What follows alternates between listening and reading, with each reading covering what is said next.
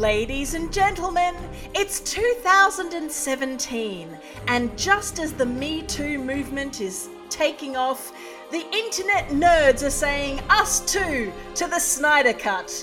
Is that an appropriate analogy to tie those two together? Probably not, but I'm just trying to situate us in pop culture time and space. And speaking of time and space, there's a lot of time, there's a lot of space in this 4-hour film that was initially... Wait, sorry, I'm getting this wrong. We're kind of doing a time split here because the Justice League released in 2017 then becomes the Snyder Cut Justice League released in 2021. We're going to be attempting to cover both of these monstrosities in the latest installation of Raven Bat, the Raven on Batman podcast analysis, critique, recap, subsection thingy. I'm Natalie Bohensky, and I'm already exhausted. And we've got an hour. We've got another 4 hours of podcasting. That laugh you can hear behind me is my co-host. As always, he's a man who, much like Batfleck in this film, loves to just stay out of the main action, hiding behind a car, while the people who have actual, superhuman superpowers do all the heavy lifting, and then he comes out at the end to just throw a few punches. It's Stuart Late! Hello, Natalie. Hello, everyone. Yes, that introduction was long and tortured and badly in need of an editor. So it was the perfect introduction to talk about Justice League. I mean, I'm a little offended, but... I mean, I also kind of offended your sensibilities by comparing you to Batman in this film. To Scaredy Bat. I just couldn't believe when watching this film. We will get to everything else, but this was on my list, so I'll just handle it now. The fact that Batman... There's this great joke where Barry Allen says, and I watched the Snyder Cut, and we'll get into how we're doing this, but I just need to get this off my chest. Yeah. So Barry Allen, the Flash, says to Bruce Wayne, so what's your superpower? And he closes the moonroof to his $20 million car and just goes, I'm rich. Great joke. But then it's so true because Batman's the guy with the base and the gadgets and the plane to get them places. Sure. But he can't do jack shit in this film.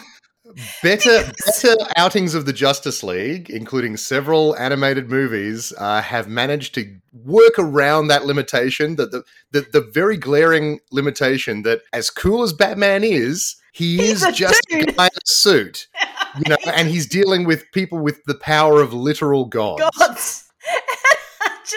There's a moment when they bring spoilers to anyone who hasn't seen any of the Justice League. We're going to be talking about Justice League, so spoilers. But they bring Superman back from the dead. Okay, great. Zombie Superman. He's on the rampage. And you get this wonderful hero shot of bam, bam, bam, bam. It's Aquaman. It's Wonder Woman. It's the Flash. It's Cyborg, all teeing up to take down Superman. And there's a notorious gap in that lineup. And so they're fighting Superman, who is Superman. Yes. He's knocking all of them out because he's, come back from the dead, and he's a bit like Buffy when she came back, all discombobulated. Sure. He's discombobulated. He's not holding back. And then Batman literally scutters out from behind a police car. Literally kind of adjusting his collars, I'm here too, guys. And then just comes in. There's no justification as why he shouldn't have been there with the others, unless they needed to do sort of a cutaway shot, maybe he was piloting the plane that was carrying them, or he was circling the block in a Bat car waiting to fire off rockets or something. But no, they just have him ducking up from behind a car, and then he's like, hey, Clark, calm down. And then Superman goes in with his heat ray vision. He conveniently has one gauntlet that Alfred's made up that absorbs energy and then shoots him back across the parade ground or whatever. Those gauntlets get an entire emotional arc, by the way. We see Batman try to make them, Alfred finishes them, and then they get used. They have a whole arc. They're a character. Yeah, they are more of a character than Lois Lane. They get used once in this. I actually forgot to write down anything about Lois Lane, but we'll get to that.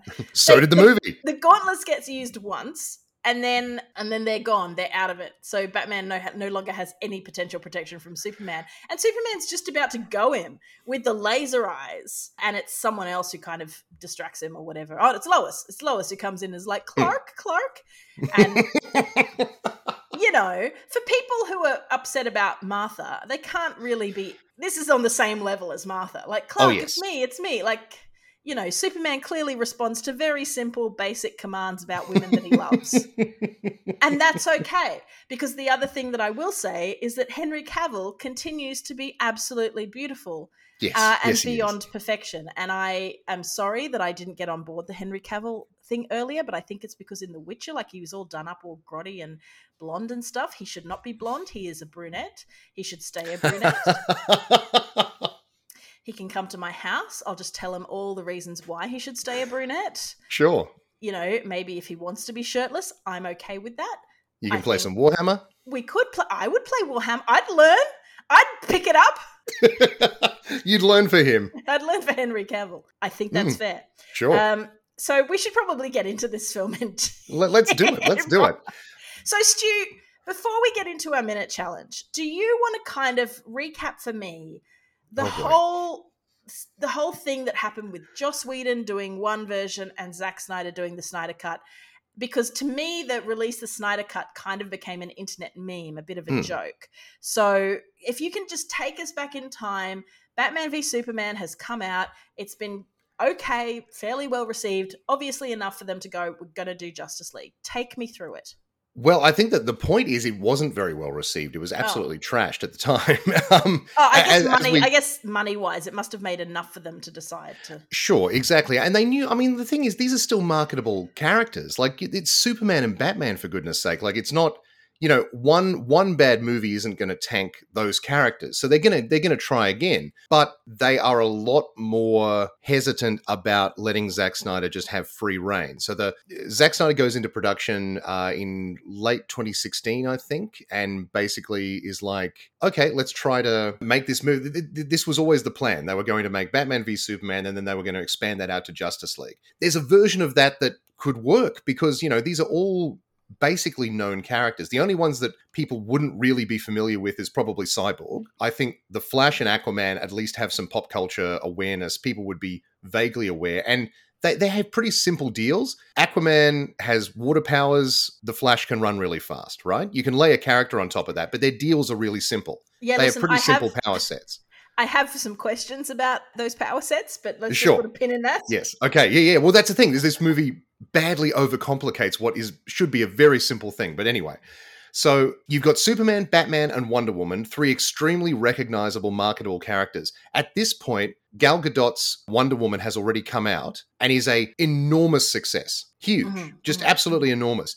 If they were smart, they would have pivoted to make sure that her character was front and center in this movie. Because, it already involves the Amazons extremely heavily. But instead, we follow Batman around. This is basically another Batman film in a weird way. But before all that, Ben Affleck is the bigger star than Gal Gadot, despite Wonder Woman being, the sure, but, if you're going... in terms of most recent success, Wonder Woman had absolutely eaten Batman v Superman's lunch. Like, it was a commercial and critical darling. It cannot be understated how huge that movie was at the time.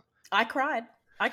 Absolutely. We all did. Yeah, it was fantastic. My wife walked out of that movie literally vibrating with just joy and pent-up aggression. She wanted to punch a wall down after watching that movie. It was insane. It was great. And the best part about it that everyone forgets is how good old Stevie boy, what's his name? Oh, Chris Pine. Yeah. Speaks in German by putting on a German accent. I know yes.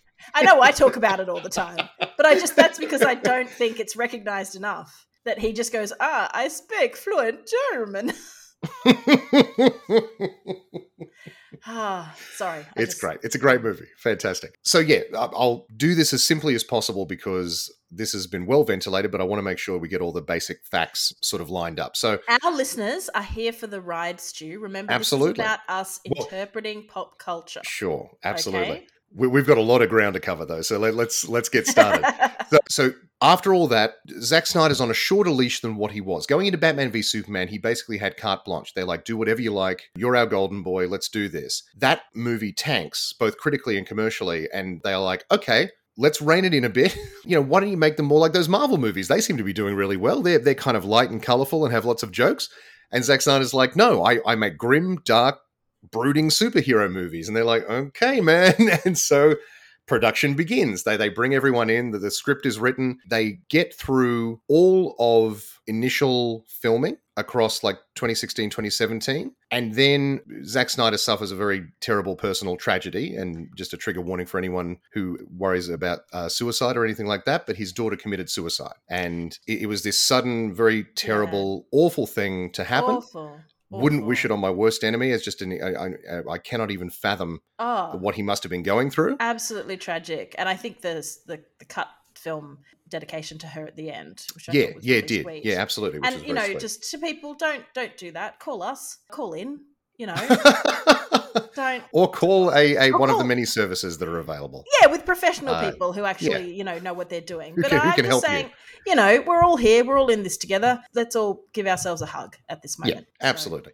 But at that point, Zack Snyder, extremely understandably, steps away. Now, at that point, the film is in the can. Principal photography is finished, and they are moving into the stage where most big blockbusters now happen, where they assemble a cut of the film, have a look at what's working and what's not, and then call actors back and do some either very minor or sometimes very major surgery to the film by doing reshoots and edits. Apparently, at this point, Zack Snyder had assembled a 3-hour cut of the movie, which, by all testaments from people who saw it, was unwatchable. It was just awful, right? Executives are panicking because they can't get him back to sort of helm things. There's no one they can really trust in the early going to sort of take over for him. So they make the fateful decision to call Joss Whedon. Now, Joss Whedon at that point had, under a mutual understanding, left the Marvel machine. He had just made Age of Ultron. Yes. Which was a weird come down, even though it was still hugely successful and most people liked it. But there was a bit of critical pushback on that one in particular, specifically around the idea that this was a movie that was just packed with extra stuff that was going to be pushing forward to future movies. And that was what Whedon had actually been pushing back against when he was making the film. He has said, he says it all over the commentary, it's very clear, the straw that broke the camel's back was that up until that point, they had largely left him alone to do what he wanted. And then he had sort of gotten a lot of pushback on Age of Ultron, with executives coming to him and saying, okay, this needs to be in the movie, this needs to be in the movie, because this sets up this, and this sets up this future movie. And he really had to fight them on, a final cut of the movie, basically. It must be really hard to direct a Marvel film when you have those constraints. Like, you have to put in X, Y, and Z because of the nature of these ongoing it's very hard, and demands. Not everyone can do it. I mean, Edgar Wright was going to direct the first Ant-Man, and he pulled out about halfway through. He sort of realized, I'm not going to be able to make the film that I want to make, so I'm going to just amicably step away at this point while I still can. Joss Whedon was sort of already in. He'd already made an extremely successful first Avengers film, largely on the brief of, hey, you're good at like juggling lots of characters in a fun, action-packed way. Can you do that for us? And he did. And then they were like, hey, so we have a list of prerequisites now that you need to do in this second movie. Otherwise, it's not going to work. And he was like, this is less fun. I'm not going to do this anymore. Because, I think they would have been very happy if he had stuck around for a third or fourth, if, they kept making good movies. It was all good. But I think just that they amicably agreed, okay, time to call that quits then. If we're going to keep running into this problem of you want certain things and we want certain things, and those are different things, time to move on. And, that they found great success by tapping the Russo brothers and Marcus and McFeely, the writing team, to then basically become their in-house top-down director/writers. And they had great success right up to Endgame with all that. Like they had a very clear vision. Joss Whedon, meanwhile, is obviously a little bit bitter about, he had some ideas. He thinks, Age of Ultron was maybe a little bit unfairly judged by critics and all that sort of thing. And he's looking to sort of prove himself. And WB taps him on the shoulder and says, hey, we need someone to come on and basically do a fix on Justice League for us. Like, we have a finished film. We don't like it. Can you please fix it? The context here is that Joss Whedon, for years and years, his very first like job in Hollywood was as a fixer. He was a script doctor. Yes, to my sad realization, he actually did a passover on all the dialogue of Speed. The Absolutely, he did a punch up on Speed quite famously. Yep. Basically, if there's a joke in Speed, he wrote it. Yeah. If there's a jokey line of dialogue, he wrote it. And also, like, you know, he worked on a bunch of films. He famously worked on Waterworld, but he worked on a few others. Like, he worked on Twister, a couple of other big name movies that you would know. But he was a script doctor, so he was never really credited for that. And his big thing was he wanted to get, you know, his name out there as like an actual writer. And of course, that eventually happened. Joss Whedon is a divisive figure now. We kind of addressed this a little bit last week, but, you know, we could sort of briefly mention it here. I'll talk a bit about what happened, and then maybe we can talk about the fallout. So Joss Whedon comes on to basically pick up the production, do some reshoots, and assemble a cut that is workable. Like they're probably looking for more like a 2-hour film, which is what they eventually get. The thing is, he comes in, takes a look at the script, takes a look at what was filmed, and says, I can't really work with this. What I need is a little bit of money and a little bit of time to get everyone back, and I'll reshoot quite a bit of the movie. Like we're not talking about like little punch-ups here and there. There are whole scenes that are different from what was shot by Zack Snyder. There are all sorts of about 20 or 30% of the movie is different, which is a huge amount. Just absolutely enormous. Whole scenes. He reshot like scenes that had already been filmed. Most of the confrontation scene when Batman first goes to pick up Aquaman, that is all new for the Joss Whedon version. Okay, right? so he reshot that whole scene. Okay, so is that still where they're in a small fishing village in Yes, and that's the thing. Like he basically, instead of doing pickups for like 1 or 2 lines, he did a top-down rewrite of that scene, went back to that location and reshot the scene very similarly. Like some of the shots are almost identical, but he includes all of his like funny, quippy lines in there. Right. You know, and this is the point we should have mentioned this a little bit earlier. But for this podcast, you had not watched either version. And so you have watched Zack Snyder's Justice League. Yes. Whereas I have watched both. And I most recently, for this podcast, rewatched Joss Whedon's Justice League just to refresh my memory because it had been a few years since I'd seen it. So that's where we're coming from. Yes. So am I to gather then that if I was to watch those two scenes side by side, that Joss Whedon's is completely different, even though they're in the same location? No, they're weirdly similar. This is the weird thing. They are weirdly similar down to like shot choices and staging, most definitely. Possibly so that he could reuse some of the footage from that Snyder had used. Right. But he definitely reshot that whole scene.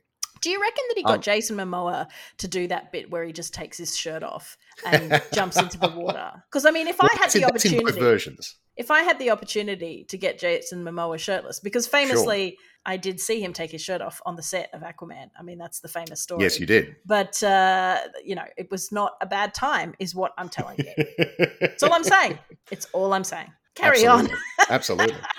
So at this point, so he goes and does these reshoots. We learn later that there is significant discontent on the set at that time, specifically with some of the primary cast members, specifically Gal Gadot and Ray Fisher. Ray Fisher specifically has a real beef with Joss Whedon, which seems to be both a personality clash and also because of things that Joss Whedon says and does to him, including, most superficially, gutting Cyborg's arc in the Joss Whedon version. Right. He's still there. And weirdly, having rewatched it just recently, knowing what I know, he's in a lot of the movie, but the Snyder Cut, he is the main character. Like Cyborg, I mean, I don't know whether you would agree with that, but Cyborg is the main character of the Snyder Cut.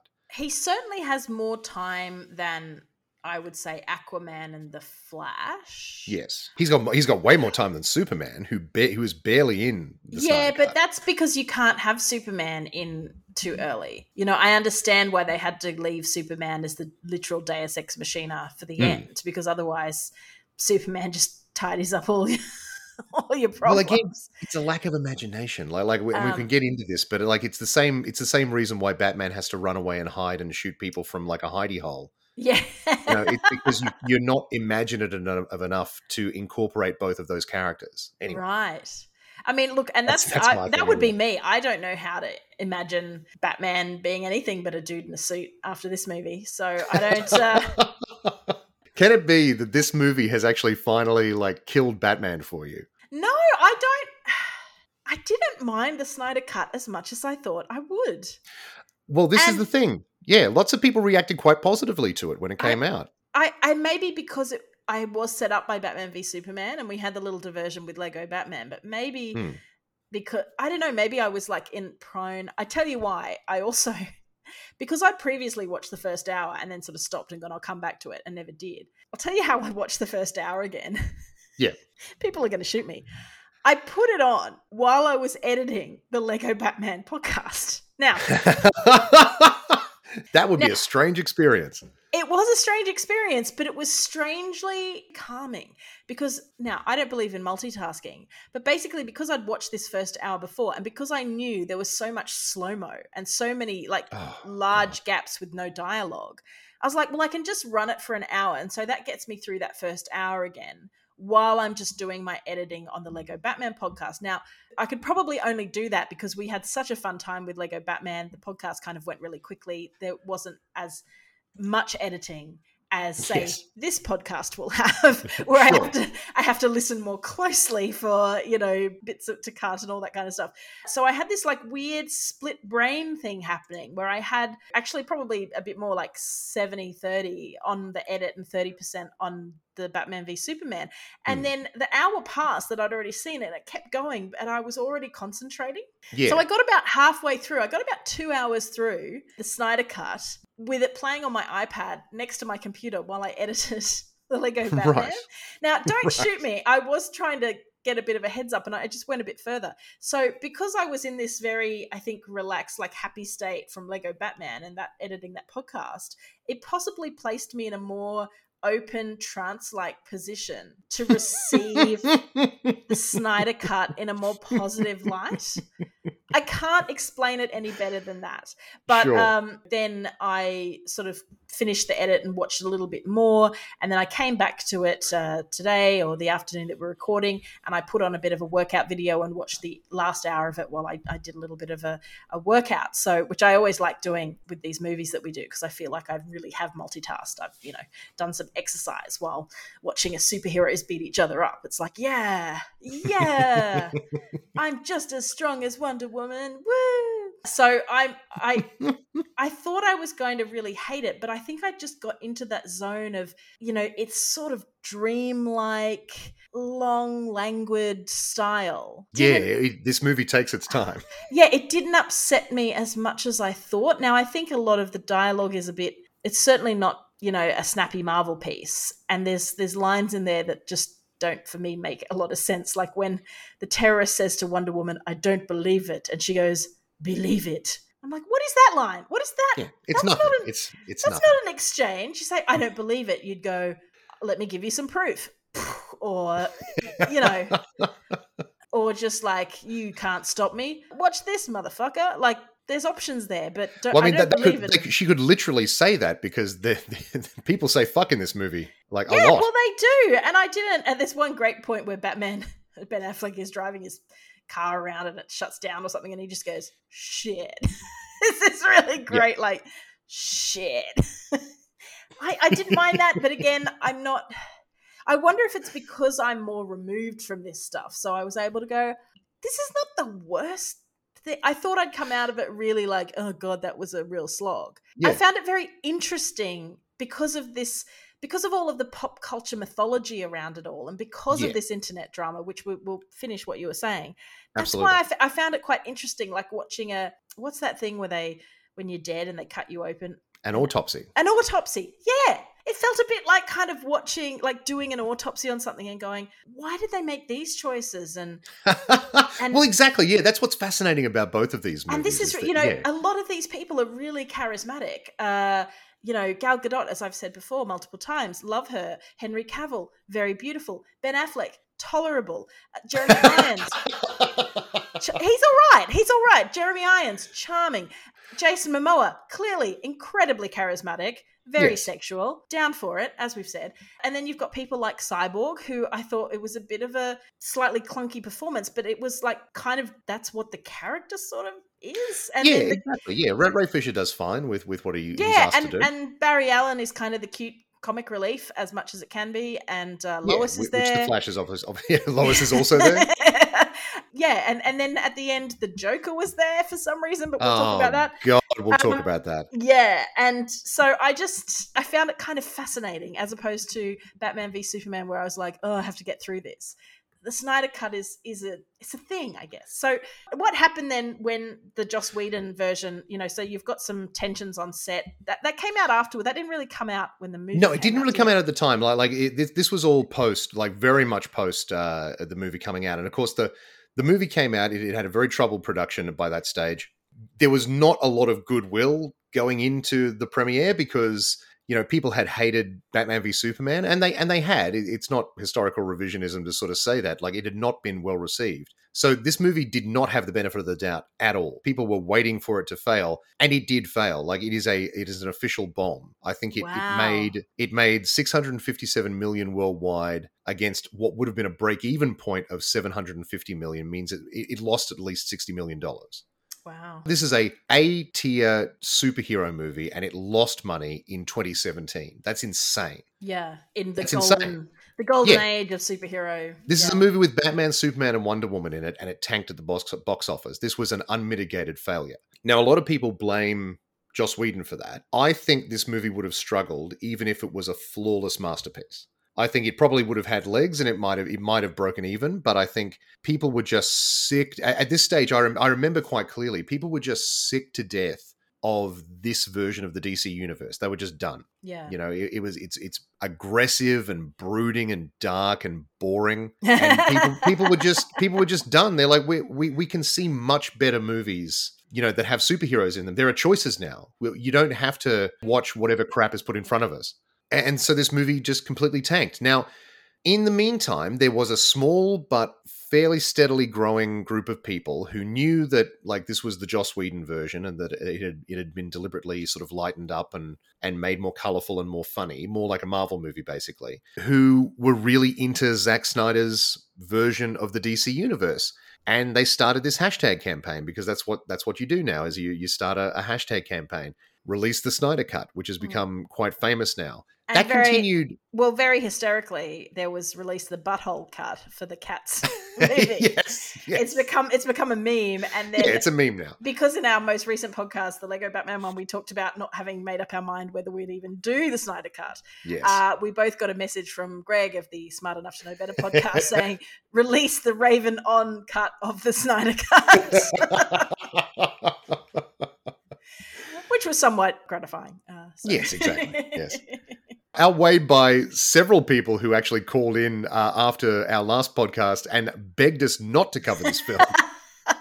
Well, if you are listening, those people, thank you for your time and your patience, and we will be getting to Robin Hood very soon. Yes, absolutely. We promise.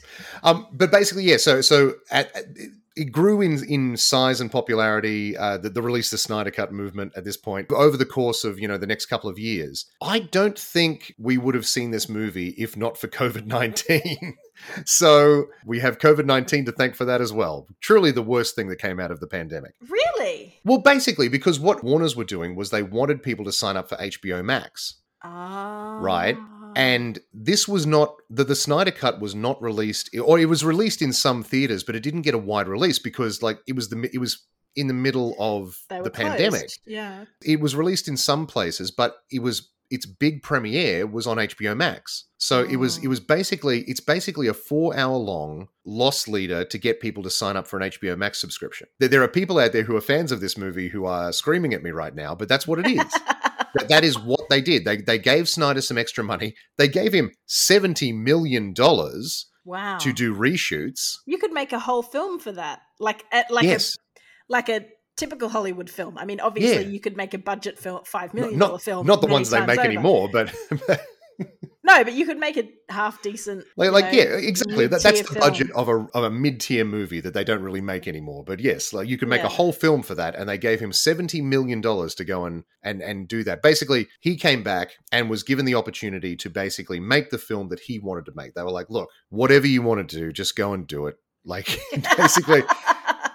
But it's an important point. And it's something that I think you need to bear in mind, because the Snyder Cut is not what would have come out as Zack Snyder's Justice League initially. If he didn't suffer a personal tragedy and had to step away from the production, if he was the director and Joss Whedon had never been involved, we would not have got a 4-hour-long extended, throw the kitchen sink at it movie in Academy 4:3 ratio, right? That was not going to happen. So the people who think that this is like the purest version and a victory, it's not that simple. Like, this is a different thing. Zack Snyder was allowed to come back and just go nuts, basically. They were like, look, just have at it, and we'll put it out on HBO Max, and there's enough buzz around it that people will sign up for an HBO Max subscription, and it'll be great. Everyone wins. And by all accounts, that they are very happy with how it did on HBO Max. And honestly, and we can talk about this a little bit more, but my hottest take is that this is easily a better film than the Joss Whedon version of Justice League.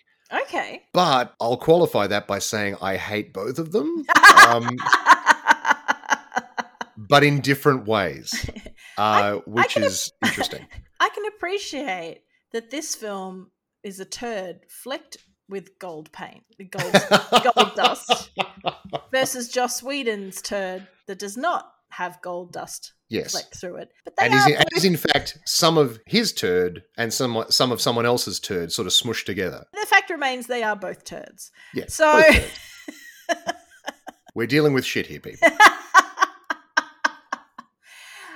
Okay, so that is where we are. We are with two versions. That's where we're at. Well, we haven't really addressed the Joss Whedon controversy, but to be honest, everyone else has, so I don't really need to.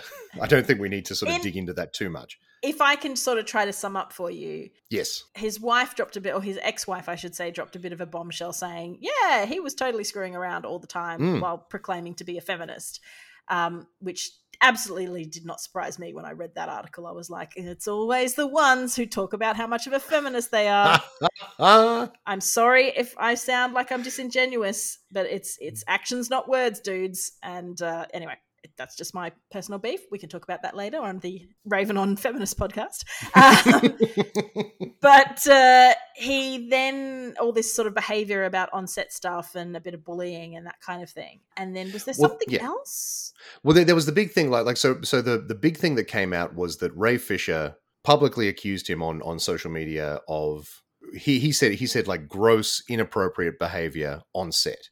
And then it came out that, he was this little dictator on set, basically, who was throwing his weight around. It seems that like Ray Fisher had a pretty good working relationship with Zack Snyder, but when Joss Whedon took over, he basically took control of the production because that's how Joss Whedon operates. Zack Snyder seems to be someone who, his cast and crews really, really like him. He seems to be a really likable guy to work with. That is not the case, it turns out, with Joss Whedon now. Everything that has come out about him suggests that he is not very nice to work with and can be a nightmare. It seemed that Ray Fisher had a really good working relationship with Zack Snyder. He had a lot of control over Cyborg as a character, and even some input into like how scenes were played and how the dialogue that they delivered. And he tried to continue that relationship with Joss Whedon, and Joss Whedon seems to have shut him down quite aggressively and sort of said, who do you think you are? You don't tell me who how to do this. I'm Joss Whedon, like, go away. That seems to be the bone of contention.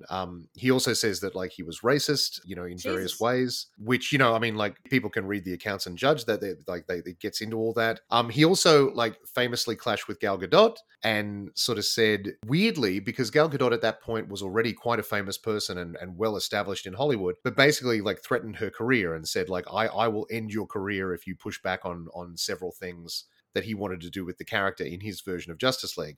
So basically really nasty, toxic stuff. Yeah, and I feel like Gal Gadot is such a good Wonder Woman. Just in terms of she really fits the bill. And you would think that Warner's would kind of have her back on that. And they did. It turns out she apparently had a quick conversation with some people higher up. And at that point, like, some mediation took place and it was decided that, maybe Joss didn't have, a leg to stand on and would not have so much interaction with Godot going forward. Yeah. That seems to have been what happened. Basically, it was a pretty toxic working environment. Everyone hated it. This was around the point when Ben Affleck would be photographed in public, like clutching like a Dunkin' Donuts bag and looking generally like just miserable. Despondent. Yeah. With like the cigarette. Was he smoking? It gets those photos of him with a sad Ben Affleck with a cigarette, just like, Yeah. That was this time. That was around this time. It was just really, really awful time for everyone, apparently. And then the movie came out and it tanked. So like all that was for nothing. It's funny because you go through those things in life. You go through a toxic work environment. You and I have been in the trenches sometimes with those kinds of things. Or I've done, creative stuff that hasn't quite worked or hasn't fired, or I've had arguments with other creatives or had, those hard times. And it's really tough. And obviously someone like a Joss Whedon is there making it worse. Oftentimes it's just a tough environment all round, but when your mistakes are done, they're generally not as visible as that's right. multi-billion dollar, international film juggernaut. It really must be extra tough. And one of those times when you're like, maybe it's okay to not be famous. Yeah, that's right. Exactly. Fame is a double-edged sword. I guess at the end of the day, like, Zack Snyder has been proven right in various ways because he sort of came back and got to make his version, like basically a version that he never would have gotten to make otherwise. He got to make his version, and Joss Whedon is a pariah, and quite rightly so. It is. I mean, it's funny, isn't it, that, what we think about people and what they produce can often be so diametrically opposed, because if you'd had said to anyone when, say, 300 came out and Joss Whedon was doing, I don't know, Dollhouse or whatever brand of Joss Whedon, Dross Whedon, I call him, was doing. Because I used to read things about Buffy where it's like, they would all get together at Joss's house on a Sunday night and read Shakespeare together, and they would have it turns karaoke parties and sure, but this is the thing. Like, it turns out, like, even that was like super toxic because he had like an inner circle, and like people would be invited in and then like cast out if they like offended the great Joss, like all this sort of thing. Like, he was a real like little puppet master. Like it was quite gross. I suppose if it's part of your whole cult of personality, all of a sudden it's not we're gathering together to have fun and read Shakespeare. It's we've all got to go to Joss's house to keep Joss happy.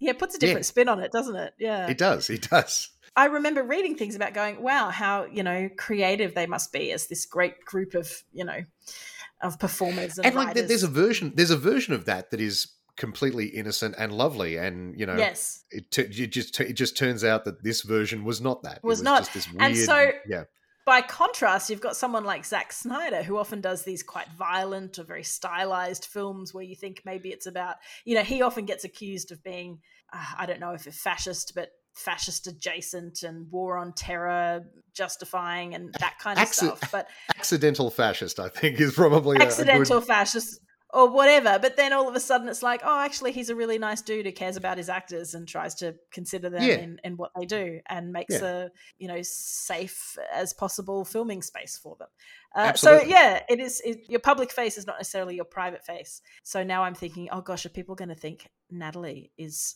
actually maybe it could work for me. People are going to think, wow, Natalie's actually not pathetic. She's actually really accomplished and she's not clumsy at all. She's actually incredibly coordinated. She just puts on this air of awkwardness, for the world. Okay, I'll lean into that. Yeah.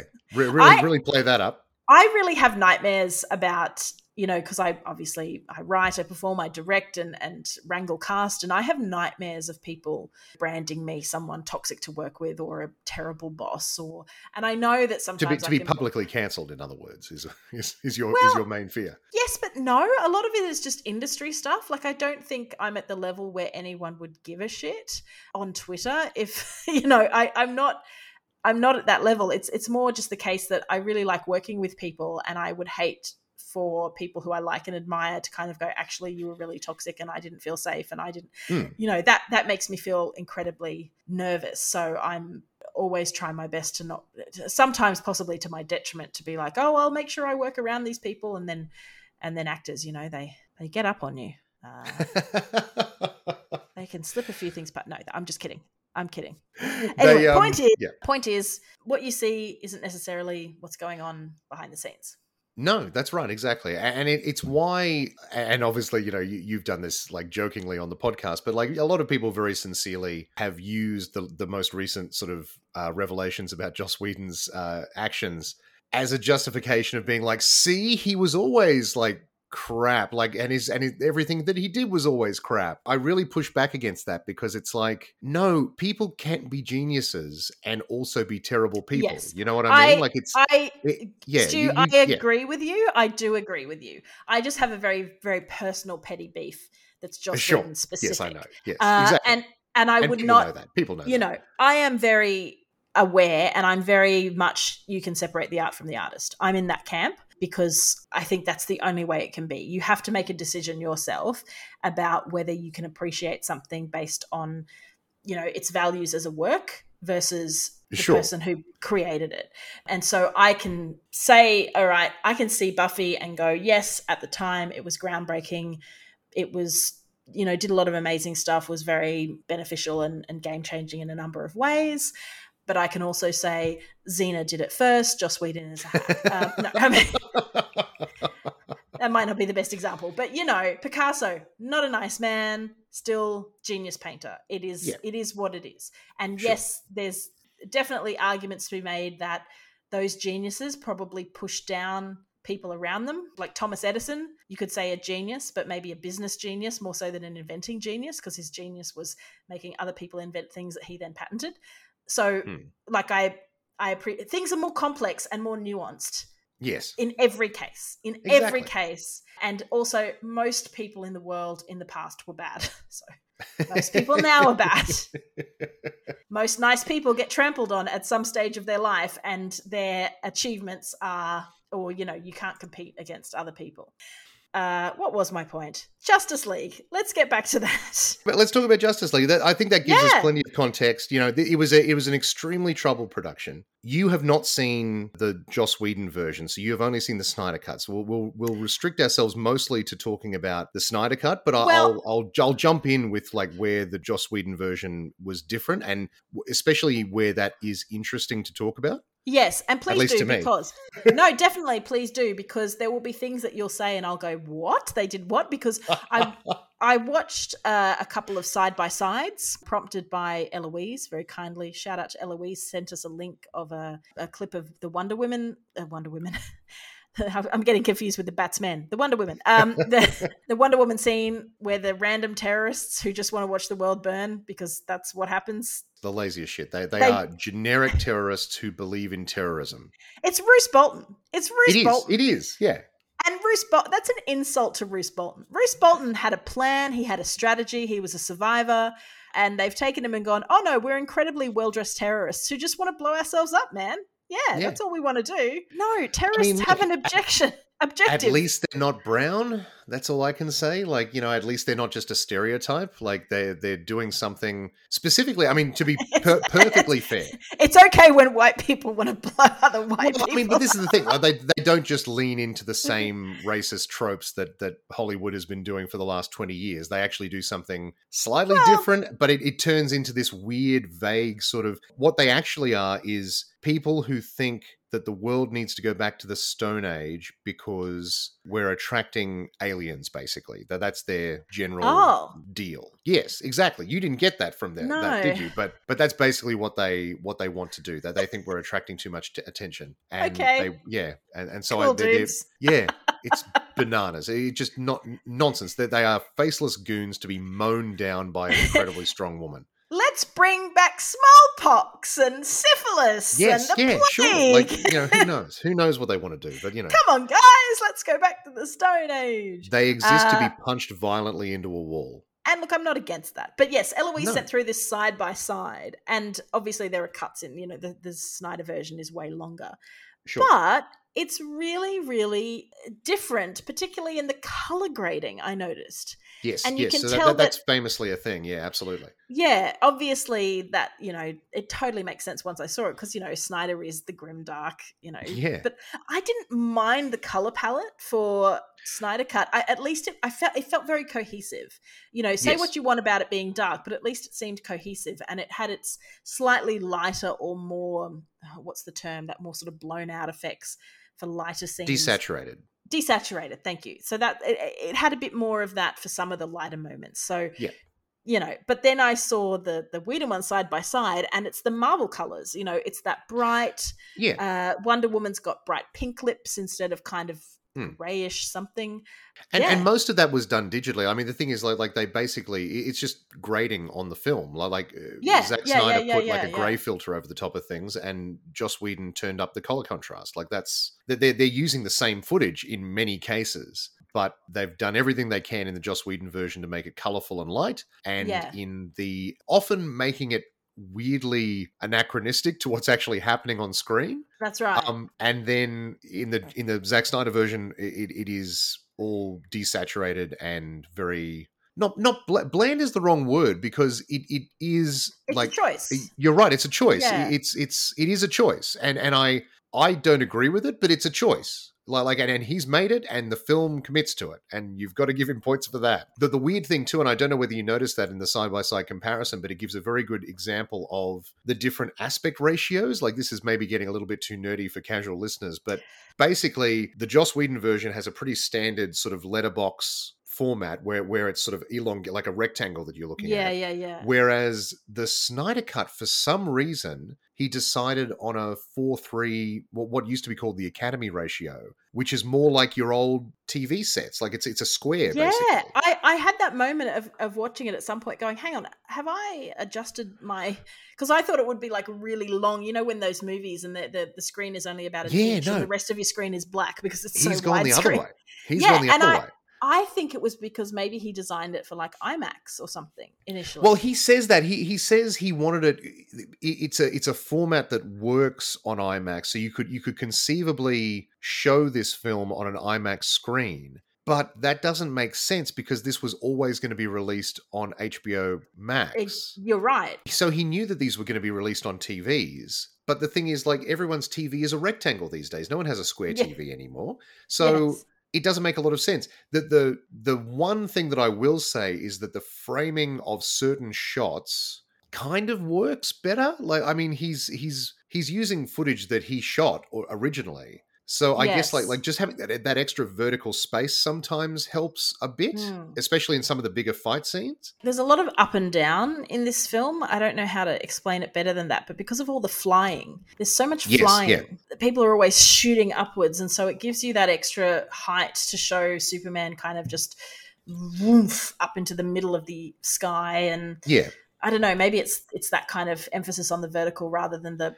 horizontal where you can have those kind of face-to-face confrontations across a big empty paddock or sure at the very worst it doesn't at the very worst it doesn't hurt the film. Like it's not something that you're sitting there like constantly you don't notice it after a few minutes. Like it just sort of becomes how the film is presented to you. But it's just another one of those weird things where it's like he got given carte blanche. He wanted to make the whole thing black and white. Did you know that? Like no. Zack Snyder, he really pushed. He was like, could I make it all black and white? And they were like, absolutely not. That's where we draw the line.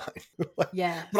I think you can watch a black and white version. Like it does exist. Yeah, that kind of stark contrasty start of Casino Royale, black and white. Yes, exactly. Yeah. They did release a black and white version. I'm not sure if you can get it on like regular binge or whether you have to like order the Blu-ray or something, but like you can definitely get a black and white version of this film. Wow. The promo still for it is black and white. Like it's the ultimate expression. In many ways, this film is the ultimate expression of every single Snyderism there is, like the slow-mo, the posturing, the gritty, like, brooding, and then like desaturation to the point of literal black and white. This is where he had the least interference and he got to do basically whatever he wanted. Yeah. And this is what we got. For our sins. Indeed. So we've talked a lot about the movie. Do you want to do the list? Like, we'll do our minute challenges. Yes, we and should. that can give us a good sort of jumping off point to talk about this. Can I go first? Because I suspect that Absolutely. Please do. I'm getting the sense that you maybe don't like it as much as I did. Not that I loved it. No, I mean, like, we'll talk about it. We'll talk about it. Not that I loved it, but I just thought I should note down some of the things and then you can give your more experienced critique. So I mentioned Batman. I was like, Batman always has to be carried through this through this film. And I wrote, I didn't hate this as much as I thought I was going to. Henry Cavill remains too beautiful for this world. He's a beautiful man. He's a very, very beautiful man. There are so many sad children in this movie. You know, the Superman's sad about his dads and his mum, and his mum's sad about him, and Batman's sad about his parents, and Cyborg's sad about his dad, and Barry Flash is sad that his dad's in prison, even though his dad looks like he's his brother, like he looks like the same age. I didn't get that at all. I was like, how is that your dad? Even Steppenwolf is sad, like he's a sad boy. Well, that leads into my next point, which was there are so many villains in this movie. That's it. Yes, I mean it's kind of it's a key flaw of the original like conception of this movie is that Darkseid was going to be in it from the very beginning, and one of the ways that Whedon streamlined the movie, which I don't necessarily disagree with, is he got rid of all of the Darkseid Apocalypse stuff and just made Steppenwolf the villain. I don't disagree with that choice because he doesn't discount Darkseid. I think Steppenwolf at one stage even says Darkseid for Glorious Darkseid in the Joss Whedon version. Right. You know, so they were always leaving that door open. Yeah. But instead of having Darkseid just show up like he does in this movie, like they were still building towards him because he is the big bad. He's the Thanos of DC. Like my next point was, and then Thanos shows up. Yes, exactly. Well, this is the thing. So a very quick trivia about Thanos. So Thanos was a ripoff of Darkseid. Oh, right? So really? Darkseid came first in the comics. Darkseid was in the comics. He was Jack Kirby's Fourth World comics for DC. Darkseid already existed, and Marvel basically ripped him off and created and combined two of the characters. So he looks like Darkseid, but he has a little bit of a different character as well. And so he just so Thanos is a thing, and Thanos is basically home brand Darkseid, basically for Marvel. You know, he doesn't have the same deal, but you know, like big, super powerful space conqueror, like that's him. And then hilariously, DC has a character called Mongol who is a ripoff of Thanos. So DC has Darkseid, gets ripped off in Thanos, and then DC return the favor and have a ripoff of a ripoff and have a character called Mongol who is a ripoff of Thanos. What's hilarious is that, of course, Thanos made it to the screen first. So anything that they do with Darkseid just looks like they're copying Marvel, when the opposite is true. Like Marvel copied DC and created this character. And I can hear thousands of DC fanboys just going, "No, but Thanos is It's frustrating too because in the comics, Thanos like literally is in love with Death. Like Death is a character in Marvel comics, like it's a personified character. And Thanos loves her, right? And so he kills worlds in her name, basically. That's his motivation. Dude, whereas you don't need to do that to impress a lady. No, you don't. You don't. It's, you know, and they address that many times over the years. But Darkseid, rather, is literally like the god of evil. Like he is the dark side of humanity. That's his point. Yeah, and he is always searching for the anti-life equation. So he wants to find this fabled equation that will give him power over life itself, which sounds a lot more like Thanos in the movie. Yeah, some sort of gauntlet that would give you power over the universe. You know, and so even in that way, they're hamstringed because they can't show the difference between those two characters. And so they basically, in this version, they just say, look, just forget it. Like, we're just going to do Darkseid. Like, you get it. He's not Thanos. We know they're similar. Let's just move past it. He's also a great big guy, no hair, lots of muscles. Yeah. He's not purple. He's not purple.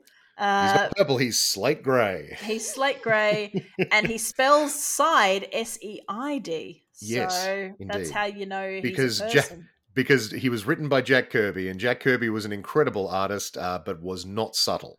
Oh, right. Okay. I thought you He's were going to say. called Dark. He's called Darkseid. I thought you were going to say is not a good speller. An incredible artist, terrible speller. Yeah. So that's a key difference between the two movies is that they completely jettison all of the Darkseid Apocalypse stuff for the Joss Whedon version, but leave it all in. And in fact, apparently shot a lot more for this version. Well, that might go to my next point, which is what's with the CGI? There's some good CGI, I think, although I'm not an expert. It's sometimes hard to tell. But there's a few ropey bits, because Steppenwolf's suit, he's like, I don't know if it's his skin or a suit, but the armor. And it ruffles and it flecks and it shifts and it's beautiful. It's quite cool. I love it. Yeah, and then you've got when the Amazons are horse riding away from Steppenwolf, there's like this really ropey kind of quickly pick up this woman, throw her on your back, and it's like normal people don't move like this. No, no, this is and the horses that are all kind of in a charge, and I'm like, this looks like someone just copy and paste on a TikTok filter or something. I don't know. So so much money obviously went into it, but they still obviously had to kind of allocate resources to different parts of the film. Yeah, absolutely. Well, I mean, they definitely reshot a lot of the Amazon stuff. And the strange thing was that there's a big charge of the Amazons sort of scene at one point, like a whole bunch of Amazons on horseback come racing down a hill. A lot of that was part of the $70 million worth of reshoots, and I don't know where the money went because it looks janky. Well, it looks green screen to hell. That's what I mean. That's what I mean. It looks a bit odd. Anyway, back to my list. I then wrote what power sets. So you talk about the power sets. I didn't write power sets. I went, what are their powers? But essentially, I thought Aquaman's whole deal was water and fish. But in this one, he's like striking his trident and he's blasting. He can fly, kind of, mostly when he's thrown up and around. But he's got Cyborg picking him up. He can't fly very specifically because Cyborg has to carry him. Yeah, but he can surf a parademon to the ground at one point. Yeah. I mean that tracks. I get that. That's fine. That's pretty cool. That's a very cool moment. Okay, all right. He's helping fight when they're first getting to Darkseid's at the very end of the film, and they're attacking the dome, and he's like in the air, and Wonder Woman's throwing him to Cyborg, who's throwing him at a parademon. And it's like, quickly, everyone toss Aquaman. He's very strong and he's pretty durable because he lives under the conceit in the original comics was that because he lives under the ocean, he can withstand enormous pressure, so he must be very tough, and he has to be able to move underwater, so he must be very strong. Basically, that's the thinking. But basically, if you want power sets, like he's not as tough as probably like Wonder Woman or Superman, but he's pretty strong, pretty tough. His trident is magical, so like he can do the shockwave things with it. His trident is magical, Stu. You don't need to. Absolutely. I saw him in the flesh. Not a euphemism. I can tell you that he will have a very, very magical trident. What do you know? Do you know what I love though? Like the joke always was that like it's actually not a trident because Zack Snyder made it like super awesome, cool, and made it have 5 points. So technically, it's a five-dent or a pentadent or something. Pentadent. I was watching the movie with the subtitles on, and they use the word five-dent to refer to the trident in the subtitles, the official subtitles of the movie. No. Which I thought was just ridiculous. Like, I'm like, are you kidding me right now? But it wouldn't be a 5-dent. It would be a quint dent. Because, or like a pentadent or something. Yeah. It wouldn't be 5-dent. You don't say a 3-dent. No, you don't.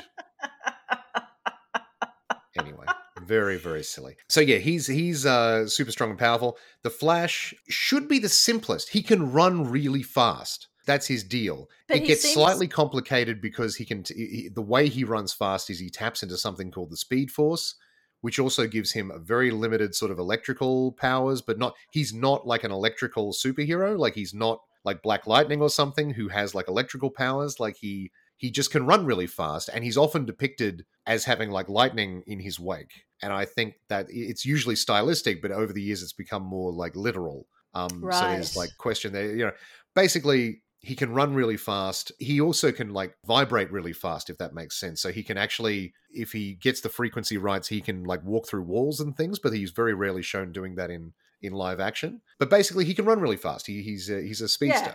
And he's like So you get cute. it. He's cute. And Yeah, he's fun. He's usually portrayed as like, if he's in a team, he's usually the comic relief. He has a massive moment. His first introduction is when he's like saving a beautiful woman from a car. Yes. And Yes, then yes. is never seen again. Well, that's Iris West. So that's his main like love interest in the comics and in the Flash TV show and everything. Like, so that's this version's nod to that.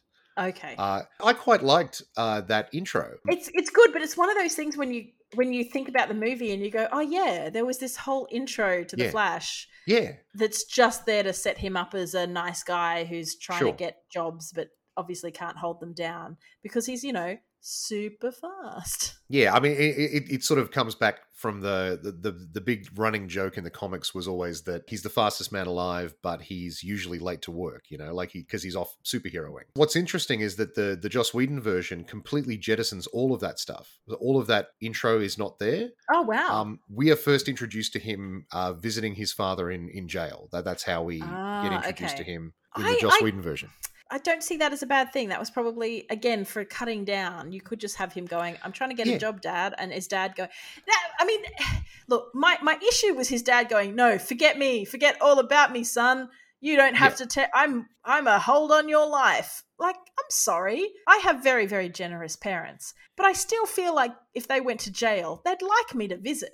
And they would, they would. I mean, my mum is the kind of person who actually would say that. Don't bother and come and see me. You just live your own life. I'm sorry I murdered all those people, but it was just it was a misunderstanding. But you don't worry about me. I'll just serve my sentence and it'll be fine. I'll be fine in here. No. I think I've got a good thing going with the head of the commissariat. It's fine. They're getting me extra knee bandages for my dodgy knee. My mum is that nice. But I just feel like it's such a weird thing to be like, don't worry about me, kid. Just go on and live your life. He's like, no, clearly your kid loves you and wants to help you prove that you're innocent from a murder. Like, dude. Yeah, exactly. And obviously all that stuff is there to set up a future Flash movie, which now may or may not happen. So okay. It's superfluous. It doesn't need to be there. And it just drags the movie down. But then he's kind of set up as this dude who can't hold down a job. And then Batman finds him in his secret underground lair with about $50,000 worth of computer equipment. Yeah, and a super like high-tech speed suit that we have no idea how he got a hold of. Like he says it's made out of the same stuff they use to coat the space shuttle. It's like, where would he have gotten that? I mean, he could have broken into somewhere. Sure. Very maybe. Fast. That's true. I don't know. He went to space camp as a small child. Stole some. I mean, I suppose at least that was convenient. You didn't have to have him because I suppose you had Cyborg sort of discovering his powers. So you can't have two people discovering their powers. It just slows the whole thing down. So in this case, Barry Allen is like, I'm a massive, massive speed demon, but I haven't worked out a way of getting a job. And it's like, but I'm sure you seem clever enough to set up some, I don't know, online marketing hustles, side hustles or something, dude. Like, get yourself a job as a freaking, get a paper route.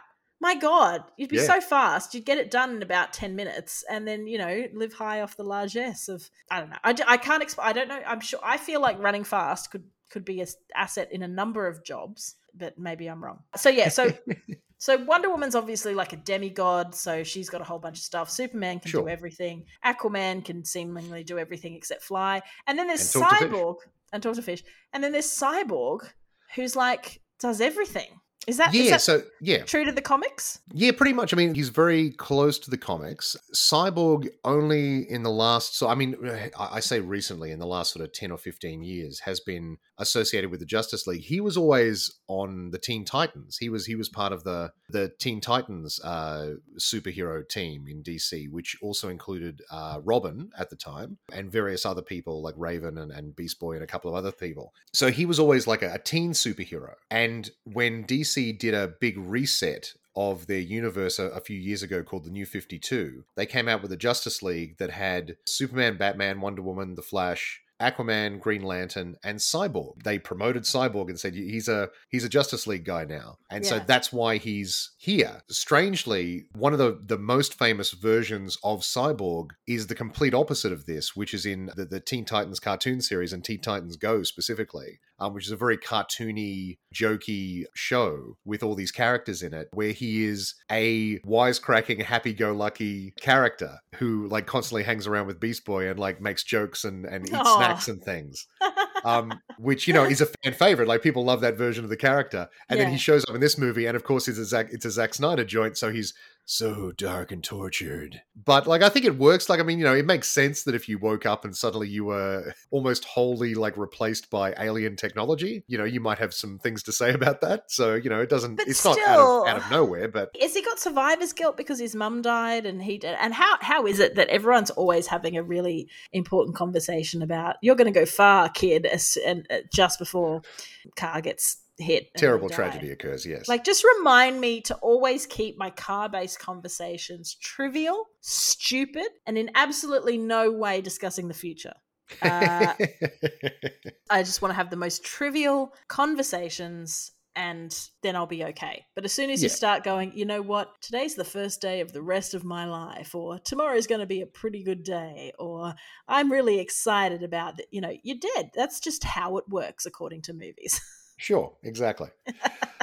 But yeah, I mean, he was tortured. I feel like if I thought I was dead and then I woke up and I had like this awesome kick-ass bionic body and I could like do everything, I'd probably like go some people.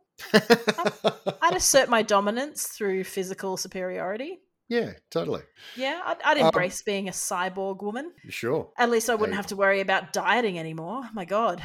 Well, that's right. It sounds really good, actually. Can someone please remove my human body and install me with a really cool, kick-ass cyborg body, so I never have to worry about dieting, my weight, my appearance, my desperation to recapture my youth at all ever again. If I could have that, actually, I'd be quite happy to volunteer for that. If you want to cyborg me up, call in. At Girl Clumsy, if you've got a secret lair and you're working on, you know, some sort of bodily replacement mechanisms, I'm willing to do that, because this, and I'm gesturing just to my body, this, I know I should love it and praise it, and thank you very much, body. Thank you for taking me to the gym today and not dying. Thank you. But also, if you're a cyborg, how cool would that be? Not it sure just saying, would. My knees wouldn't ache when I did squats anymore, because I wouldn't have to do squats anymore because I'm a cyborg and I don't need to exercise anymore. That's right. And I wouldn't even eat anymore, because I assume cyborgs don't need like organic food. No, they need So if I ate, I could just like eat, and it would just go into some sort of dump bucket that I could just empty out, and it's like, well, you just put down the drip tray and like change the oil filter. Yeah, I'd just be like, you know what? I'm getting all of the delicious taste of all of this terrible junk food, but I'm still operating on 100% full maximum power because I'm a fucking cyborg. I'm getting the sense that Cyborg was your favorite character. No, I didn't really. I mean, probably Wonder Woman's my favorite character, and then Superman, because all he has to do is show up, turn on his Superman.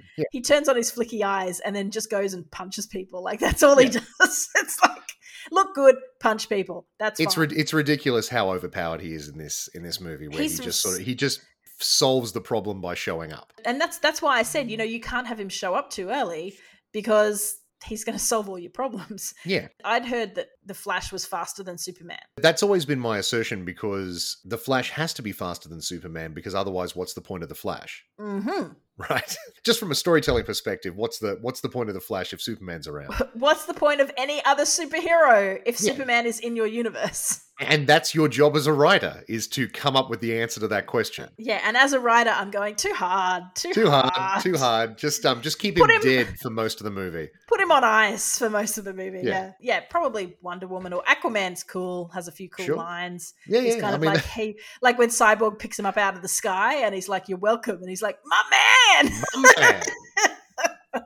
That's fun enough. That a lot of people attributed to Joss Whedon, but turns out was in the Snyder Cut as well. There you go. The interesting thing, this is probably a good place to talk about it, is that this is not the traditional sort of lineup of the Justice League. In the comics and in various like cartoons that have come out and that sort of thing. The traditional lineup of the Justice League, and it's sort of it changes a lot. It changes a lot, but like the main sort of characters, obviously Superman, Batman, Wonder Woman, The Flash, Aquaman. Noticeably absent is Green Lantern. Green Lantern is almost always part of the Justice League in the comics and in other like, you know, cartoons and stuff. Noticeably absent here. That they have a Green Lantern show up in the flashbacks. Yes, they're acknowledging that the Green Lantern Corps exists. But no Green Lantern here, almost exclusively because the Ryan Reynolds Green Lantern movie was a box office poison. And they were still like smarting over that. So they didn't want Green Lantern anywhere near this movie. They were like, that's just one step in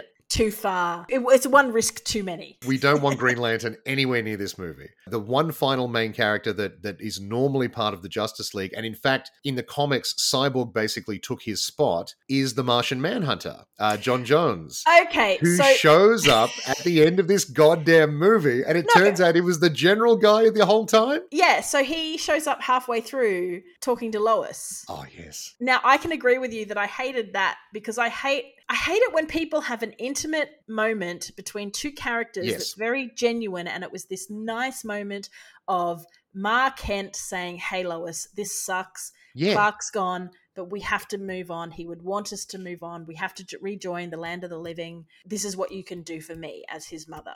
And that has an effect on Lois, and that is truthful and genuine and lovely.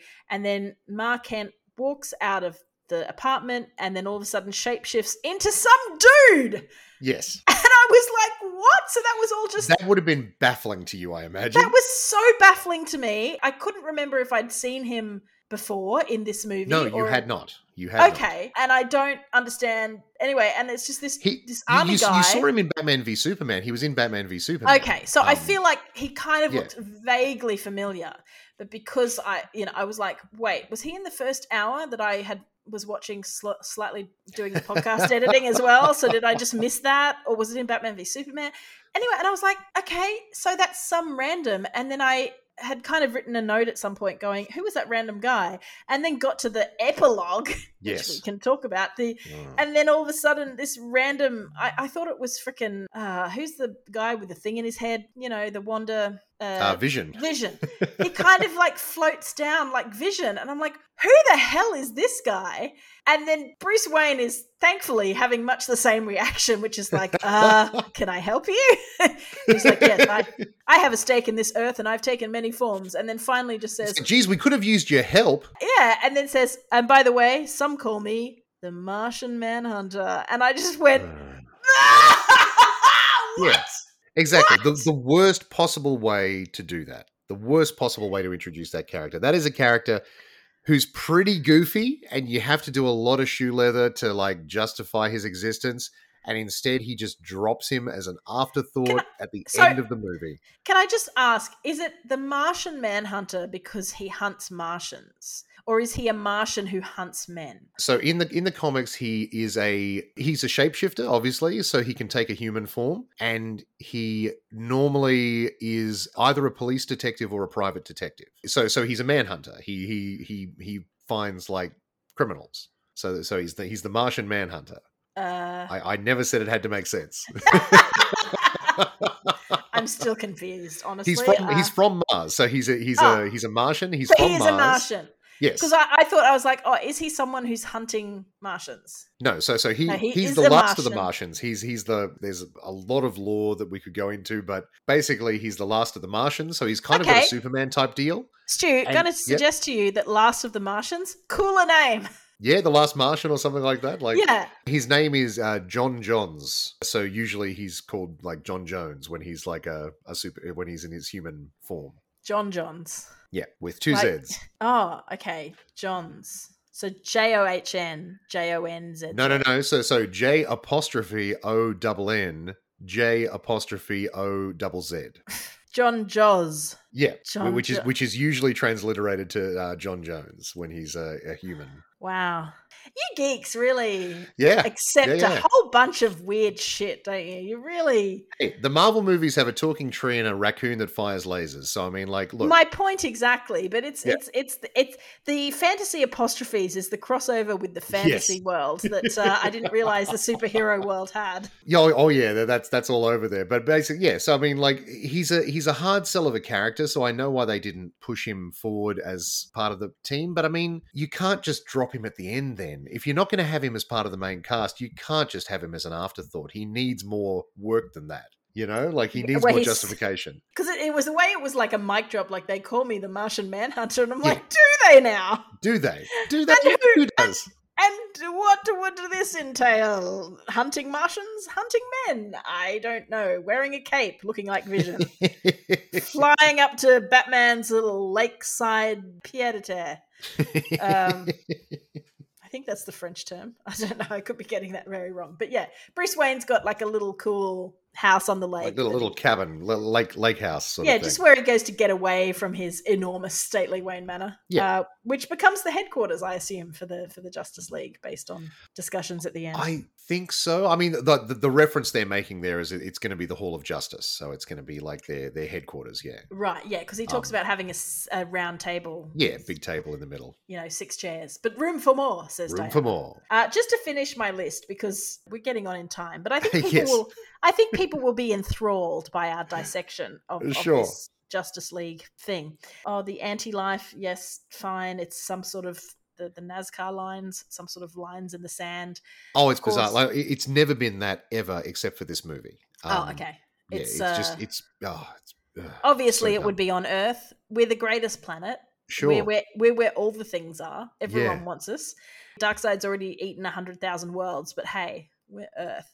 We're Earth. We're special. We are special. There was something I just wanted to... Oh, okay. So here's my last thing. At the very end, we get Joker. Actually, I forgot to write Joker on my list. I've got Joker written down elsewhere when I was Yes, trying to think yeah. of discussion points.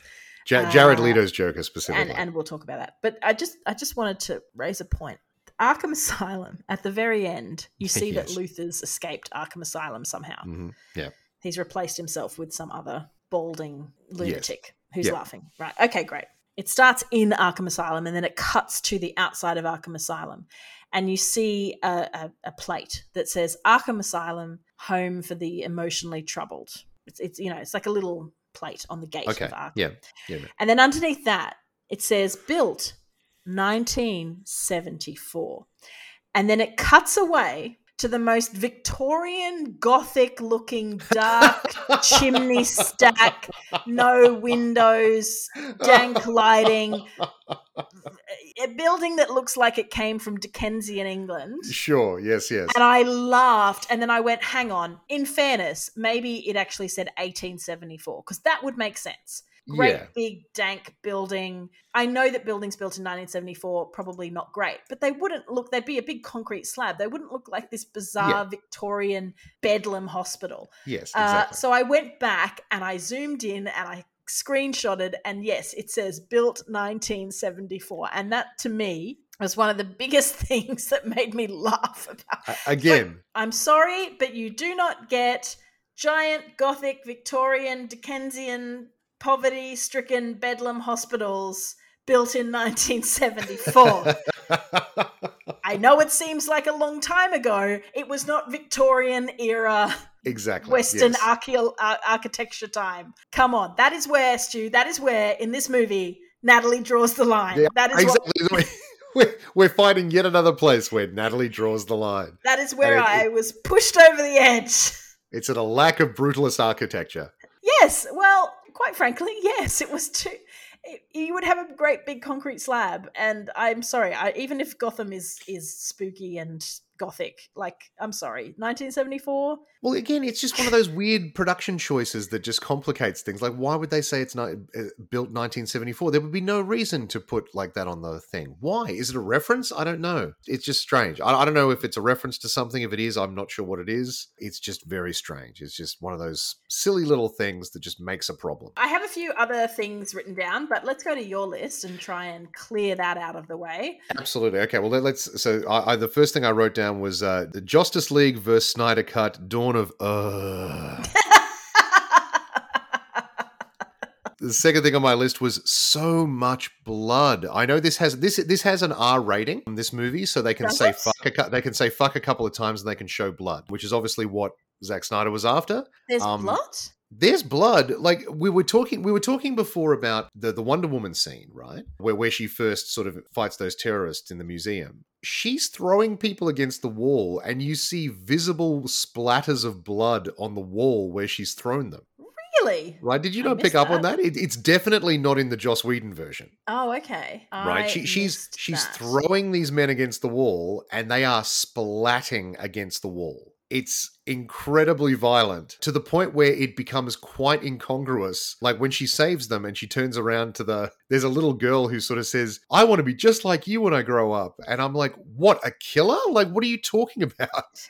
This woman, she just murdered those men. Also, she goes, you can be anything you want to be. And it's like, well, you can't be like her. She's a half god. Yeah. I mean, I'm sorry, but you can't. Like, you can be anything you want to be. Sure. I can also be an immortal god with magical, mystical powers. Oh no, no, absolutely not. It's just bizarre. I miss the blood. I really did miss the blood. Maybe I was just primed to look for it. I don't know. And then also, later on, when Steppenwolf is fighting the Amazons, there's like big gouts of blood coming out when he's like hitting them with the axe, which I guess is like far more realistic in many ways. Because like the Joss Whedon version is like many superhero movies, very bloodless because it has to get a PG-13 rating, you know, but there's no such concerns in this one. So they just hack away, buddy. Like, I've got this scene up and there's a couple of blood, but there's a lot who are being slammed against walls and just dropping down. So there's one dude in particular who she kind of throws across the room and he slams into the opposite wall and like the wall crumbles around him and there's like blood splatters on the wall. I was shocked to see that when I first saw it. All right, well I see a blood splatter left over. I'm used to Game of Thrones, Stu. This felt like nothing. I didn't even pick up on yeah, fair enough. Oh wait, okay, wow. It just was. I've got it playing on silent, and he's just picked up a gun from a colleague. This is Roose Bolton. He's just picked up a gun from a dead colleague who's like got blood all around his head on the floor. So yes, I see that. Yeah. But I missed it at the time. Oh, also, I wrote this down on my other notes. But in this scene, he has a gun trained at the kids, and then goes, "No, that's not good enough." Picks up a machine gun. Yes. Wonder Woman turns up and blocks a bullet, and then he goes, "I know, I'll flick it to like automatic." And then you see all these like old dudes who are obviously members of the whatever they are, and none of them have tried to hide any of the kids or they're all just sitting there going, "No, shoot the kids first." Like none of the adults are like trying to. I assume that in those situations you tend to put, I don't have children. Maybe that's why you have children, to push them in front of you if someone is firing. So you can construct a human shield.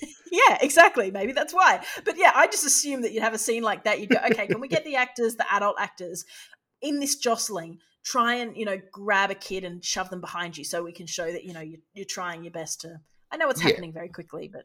Oh, and then his hat floats down. So I'm just watching the end of this scene. It's filmed with such like meaning. There's this cop looking at his hat and looking up at, the room. But there's no meaning in it. There's nothing. It's empty. It's completely empty. It's meaningless. It's like, ooh, look, a victory. But actually... But not... Well, I mean, if you... Like, the terrorists' goal was to blow up the museum. And at the end... Wonder Woman blows up the museum. Like she causes basically just as much. I think she causes just as much damage as that bomb would have caused. It's a pretty big bomb. She does the gauntlet thing and which is such overkill for that guy. He's just a guy, and she does her gauntlet move, and we are led to believe he's been vaporized. Like he is. Yes. He does not exist anymore. No. And his hat sort of floats down. Yeah. Like she blew out the side of the building. She didn't have to do that. She's demonstrated that she did not have to do that. But geez, it looked cool. It's just, God damn it. Did look cool. Allowed for some symbolism.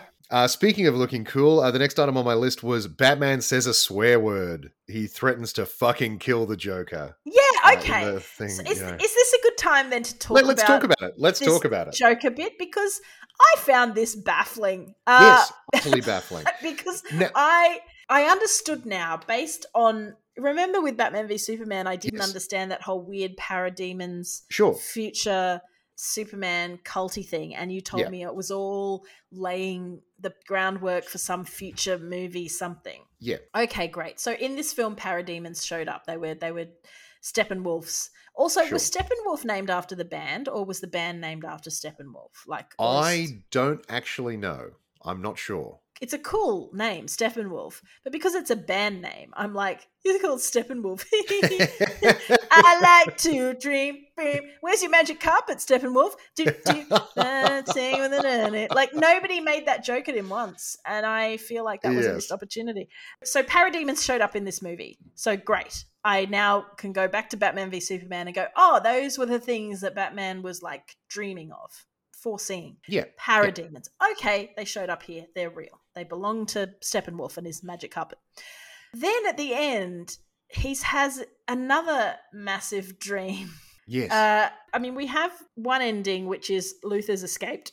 Turns out he's on a massive yacht. Turns out he's got Deadpool over for drinks, but it's not Deadpool. It's the other guy, which I only know because of context. Well, again, like, this is the thing. Like, so if you didn't have the context, it's Deathstroke. His name is Deathstroke, and yes, Deadpool is a ripoff of Deathstroke. Yeah, so that's. Yeah.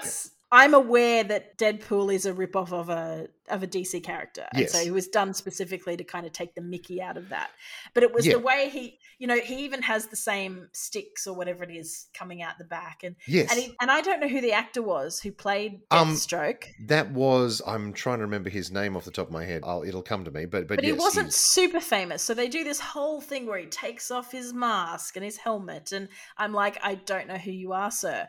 But, okay, he's got a bone to pick with Batman because Batman's taken his eye and he wants to, and Batman's Bruce Wayne, so I can go fuck him up. Great. And then you have Bruce Wayne having a dream where he's leading some sort of rebellious insurgent group. Yes. And this Deathstroke guy is on the insurgent group and Aquaman is apparently dead. And Mira is there. The idea is they're all working to, like, the heroes and villains are working together to fight off this alien menace, basically. Right. And then we have to stop because, oh no, we've got to keep moving. We could get spotted at any moment. But let's have the Joker and Batman have a moment where I'm assuming what they did was they either gave or just asked Jared Leto to bring his own pingers and put him in some makeup, got him to chew on some fake blood, and then went, all right, just do whatever. Do whatever. Do some acting, Jared Leto. And then Batman was like, and I will fucking kill you. And I had a moment of going, wow, that's full on. And then I had a secondary brain moment of going, I thought Batman didn't kill. I thought that was the whole thing. Well, I mean, first of all, not in Zack Snyder's movies. He kills a bunch of people. But yes, like, that's, it's dumb and crap and boring. But what was I don't know why it's in there. He's saying, I'm going to offer you a truce, Batman. We can work together, but it's all your fault. And something about Lois is dead. Lois suffered.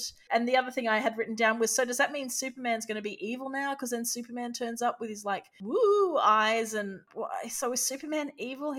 What's going on? Nothing of consequence. This is the thing. It makes no difference. It doesn't have any bearing on the movie that we're watching. It's like this. The only reason it's here is because Zack Snyder had the opportunity to film a bunch of extra stuff, and this is some of what he chose to do. This was all new. None of this was going to be in the movie initially. This is all stuff that he did in the reshoots. Wow. Yeah, because this was probably going to be like in the second or third Justice League movie. Like that they would have seeded a lot of this stuff, and then there would have been this whole like time crisis sort of thing that would have happened, which they kind of allude to. They're kind of setting up with the ending of this movie where they beef it. Like the Justice League fully fail first go round, and then Flash has to run back in time to stop them messing it up a second time. Is that what happened? Yes, it is. Yes, that it isn't immediately clear, but that is what happened. Yes. I did not pick up on that at all. Yep. So So hang on. So he got shot by a parademon, and that broke his running in circles, Large Hadron Collider style. Yes. Yeah. Smashing atoms thing. And then some stuff happened. So he went back in time. And then and stop. Okay, walk me. I don't understand. So So he this is went. the thing. So Flash can sometimes run so fast that he goes back in time. Basically, it's happened in the How? comics. So what does he run? Does he jog backwards when to do that? Like, I mean, like this is the thing. Like you normally need to have like specific things happen. In this one, it's basically he just has to run really fast and also have like a weird voiceover where he explores his daddy issues in real time. yeah, what was that all? See, Nothing. It meant nothing. I was so busy watching that going, they're doing so much slow-mo where he's going, don't worry, Dad, whatever happens, I'm going to be one of the best. I was like, oh, okay, so he's obviously going to have to sacrifice himself to allow Cyborg to create, but then why would he sacrifice himself? He's a new character. Why would they kill him off straight away? They've got movies probably planned for him. And then I did not pick up that it was, He was traveling back in time so that he could deliver the charge in time to right when he gets like hit first time. Like it's a pretty nasty injury, but Well, because he has like a hyper accelerated like metabolism, he can heal really quickly. Right, because I not was wondering quickly enough to help the guys, and so the Unity happens, the shockwave happens, and they all die, and so he has to run back in time basically and be like, "Oh, try again." Hang on, they all died? Yes, Superman yes. and Batman and Yes, they did. Yeah, absolutely, they die. what happened? Did I miss this? It destroys the planet. Like Earth is destroyed in that shockwave. Like they don't explicitly show that, but that is the implication. And all of the heroes who are standing next to the Unity when it happens are obliterated. Okay, I'm going to just try to find that bit in. No, I've gone forward to where Batman's bought Superman's house back by buying the bank. That was a cute joke. How did you buy the house back off the bank? I bought the bank. How rich is Bruce Wayne? Like, seriously, how rich enough? This is the thing. Rich enough to be Batman. He has as much money as is required to be Batman. Yeah, which seems a very float because in the Christopher Nolan Batman movies, and to a degree in like the 80s, 90s ones, you see a little bit of Bruce Wayne doing business. But you don't see Ben Affleck doing business at all. No. There's very little Bruce Wayning. He goes to one fancy do in Batman v Superman, but yeah, he doesn't. Okay, so there it goes. He's been shot. No, I missed it. What's going on? I'm going to have to go back and watch this again to see if, in fact, you are right. That if indeed I'm right, they all die, and he has to run back in time. Oh, okay. So I've been able to fast forward to the point where he's gone far enough back that obviously the cyborg had exploded, so he kind of de-exploded, and then Flash touched it. Right. So where does he explode? And how did I miss this? Yeah, they die. They all die. Like they You're fail. Breaking so much news. They die. They all die. Yes. They're dead, Dave. They're all dead. They're dead. They're dead. Everyone's dead, Dave. Dave. Everyone's dead, Dave. They're all dead. Is this different between the Snyder cut and the Joss Whedon cut, maybe? Because I just got to the point where he got blasted by a parademon, and then Batman shoots that parademon and says, Barry, are you okay? Because Batman's obviously standing on the outside because he's no use being inside. It's almost synchronized. Wait. Just wait. Got to heal, Barry. Got to heal. I realize we're taking up valuable time. I'll probably cut this out. We can cut a lot of this out, yes. They're not dead. There's no point where they're dead. And then they die. The thing happens and they die. Right. It just doesn't show dead bodies. All of a sudden it's just an explosion. Yeah, but the implication is like they died. And then Flash has to run real fast. I don't know why I assumed they would outlive that giant blast. No, they died. And so they died, and then he has to run back in time to stop it from happening, basically. He just says he's got to run faster than the speed of light, and he's got to do it now. Yes, which will take you back in time, according to this movie's physics. Right. This would have been good information to know. Because I didn't think that you could go back in time at the speed of light. I thought... I mean, no, you can't. It's nonsense. It's fantasy. It's fantasy stuff. It's fine. Okay, all right, great. Because if you're in like... Well, I'm very confused. Okay, so the ground is like forming back underneath his feet. Yeah. So he's going back in time. He's going back to before the Unity happened and giving Cyborg the charge that he needs to blow apart the Unity. In the Joss Whedon version, Superman and Cyborg work together to pull the mother boxes apart. And that does happen Flash a little bit here. Yeah, exactly. But they get rid of all the Flash stuff, all the Flash going back in time stuff. That's not in the Joss Whedon version. Okay. So it's just Again, the final confrontation is very streamlined. Right. But crucially, they give Flash something to do in the Joss Whedon version by having him and Superman go and help a bunch of like civilians who are in the area get out of the way. So they go and save a bunch of people. Don't you think civilians like how superheroes do? But don't you think civilians could probably see the giant electrical charges and explosions and rumblings and stuff? Yeah, and just I mean, again, it's not perfect, but it acknowledges that there are some civilians around, and maybe the superheroes should help them before they set off giant energy discharges. Okay, I'm sensing a theme here, Stu. I'm sensing a theme. I'm sensing that you think perfect, the superheroes in this film don't act the way superheroes perhaps should. Is that what you're? Well, I mean, they're fighting against the big bad guy, which is something that they often do. I just think, like in the clash of gods and monsters, like I think Zack Snyder is very uninterested in regular people. It's very true. Which again is a choice. Boring. It's a choice. It's not a choice I agree with, but it's a choice that he makes, and this film justifies it a lot more than the other movie does. Than the Joss Whedon version does. We have kind of like squishy bodies that aren't very exciting, and there are no superpowers. That's probably why Batman is kind of crap in this film. Well, exactly. He's just a regular guy. Really. He's just Bruce Wayne. He's just like us, Yeah, exactly. They have a point where Wonder Woman says, "Let's get dressed. We need to get dressed," and then they don't show it. I just really wanted to see Bruce Wayne getting in that batsuit. You wanted like a Schumacher style, like close up on the ass and crotch. Like, no. I want an action. No, not the spin, the bat butt, but just like his suit at a couple occasions where he picks it up. It looks kind of ropey, like it's so big and bulky. But then around the crotch, it kind of looks a bit baggy in some like it looks like it would have been incredibly uncomfortable to wear because you've got, again, Batman like picking up, I don't know, with Cyborg or Flash or someone and like helping them run off. And it's just really baggy in the crotch and it's like, it just looks like he'd be running on the spot going, I can't move, I can't.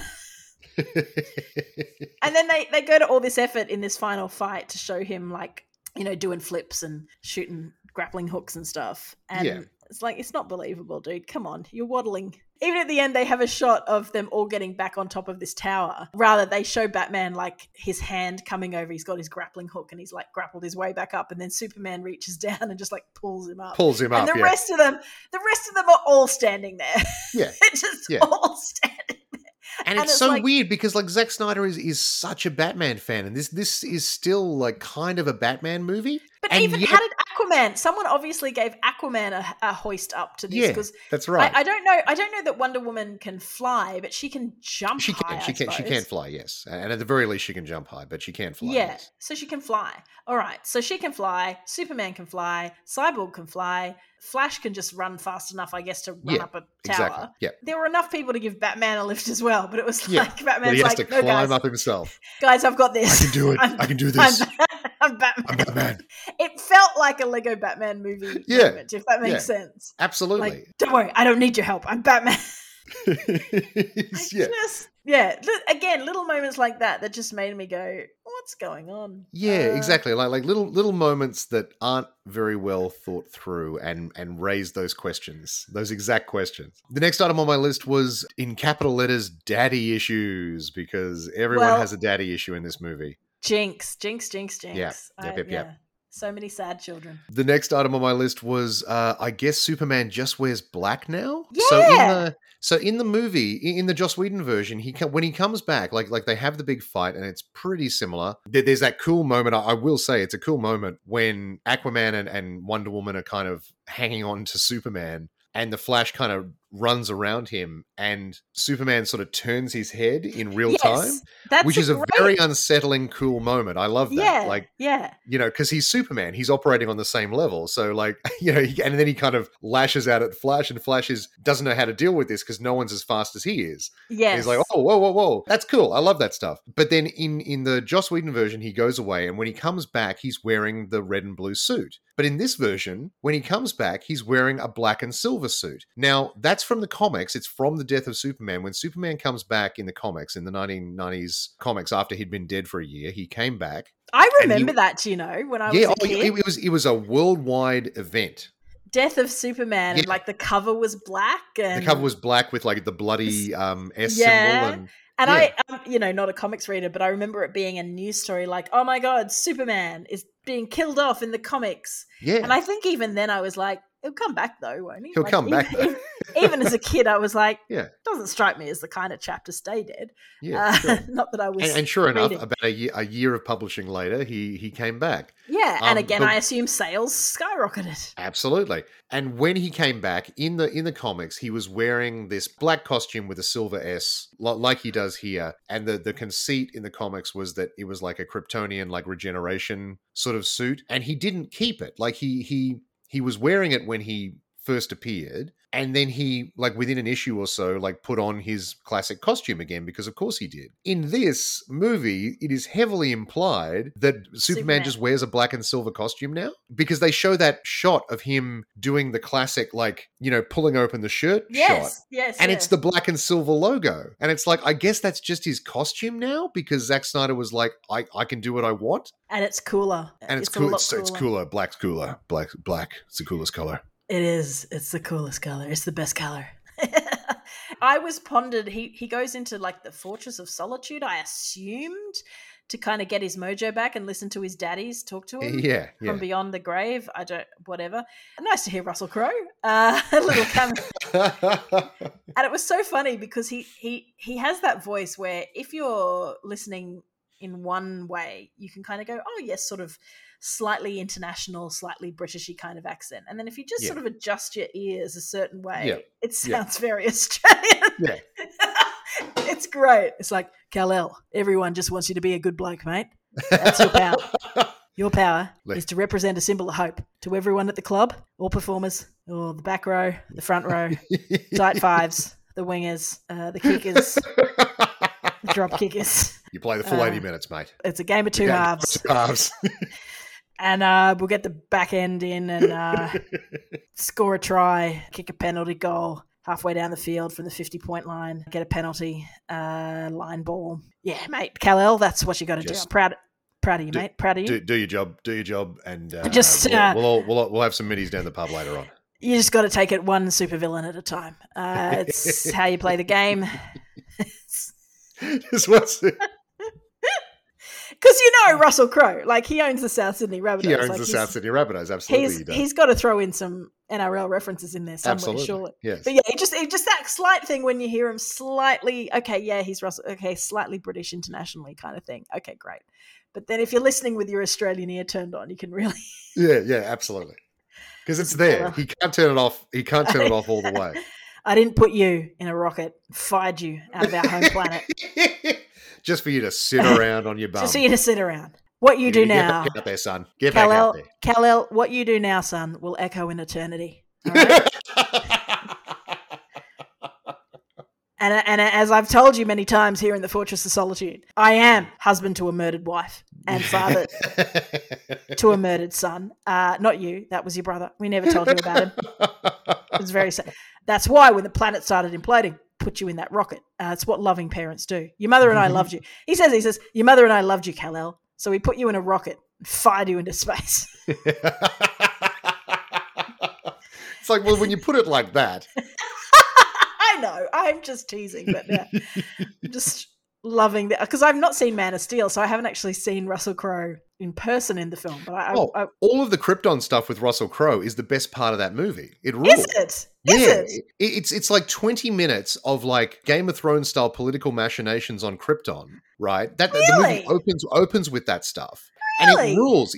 I want to watch that for the entire movie. And then he fires off baby Kal-El in the rocket and dies. And then you're like, oh, okay. And now we're just stuck with like broody Superman for another, it's a weird movie. Man of Steel is a weird movie. Okay. I've just Googled up his image. Russell Crowe, Jor-El. I'm pretty impressed that I knew it was Jor-El. I mean, come on. Honestly, I'm impressed too. Props. Look, Lois and Clark, The New Adventures of Superman. You start to learn these things. I think he had a couple of different dads. I think they kept recasting the dad in Lois and Clark. I assume the S doesn't actually stand for Superman. Then This is the thing. Like yes, because he's does. Wearing... in the comics, S stands for Superman. He has an S on his chest because his name is Superman. But in these movies and in the more recent comics, that they do this like weird backwards justification and say it's like it's either the crest of the House of El on Krypton, or it stands for hope. Like it's like a symbol, the Kryptonian sigil for hope. I mean, they have a different language. You would think that it could just be, L in a different language or something.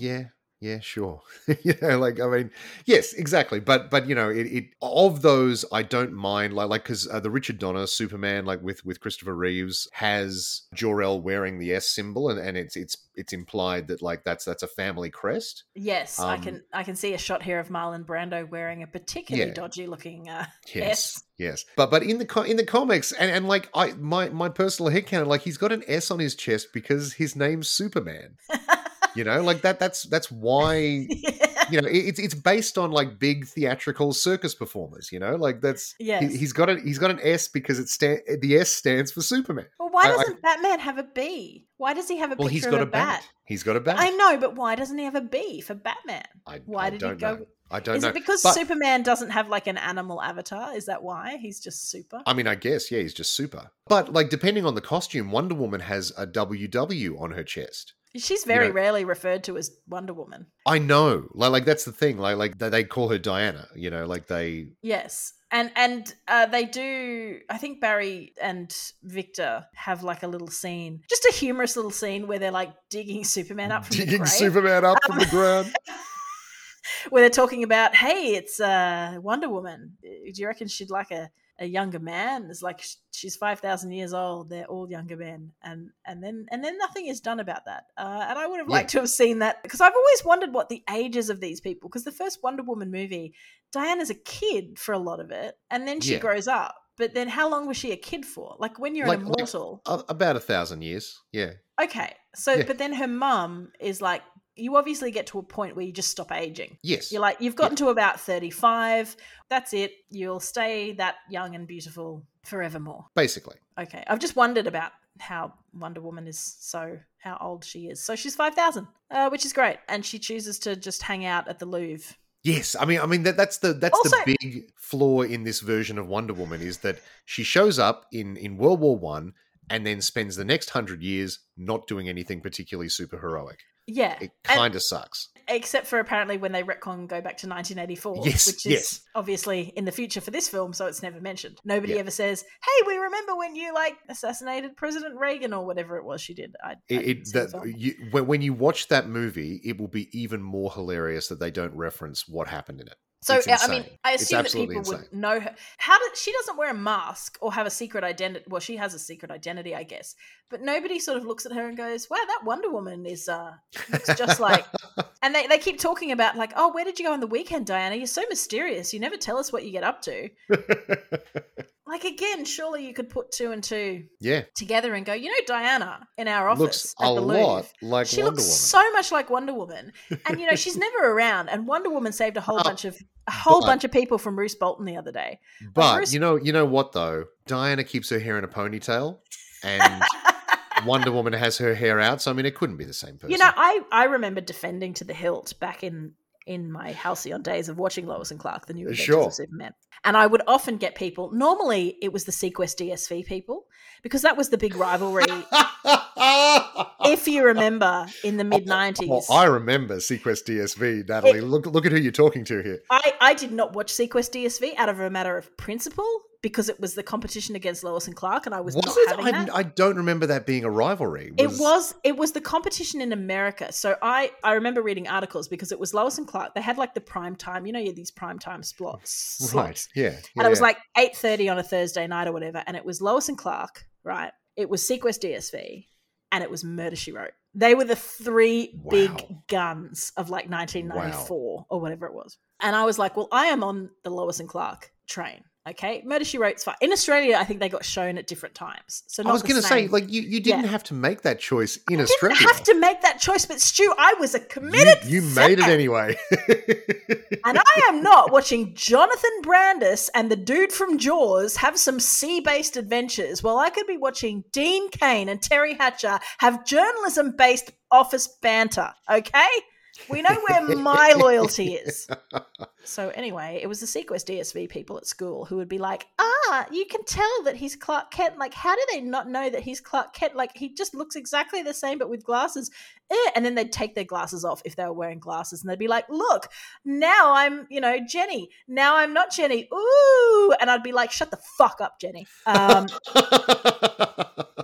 Context is king. I will fucking kill you. I will fucking kill you, Jenny. Context is king. Clark Kent has an adorable little cowlick over his brow. Exactly. He is dressed as a boring office worker. Yes, he might have the body of some kind of bizarre Greek god, but you don't see that very often. It's only when Lois turns up unannounced at his house and he's been like repainting his entire flat in about 3 minutes, and that's why he's got no shirt on. Okay. So they would mock me about I'm like, context is king. Superman has got like the slick back thing. He's also being a lot more confident because obviously he can switch his personality like that, whereas Clark's a little bit more awkward.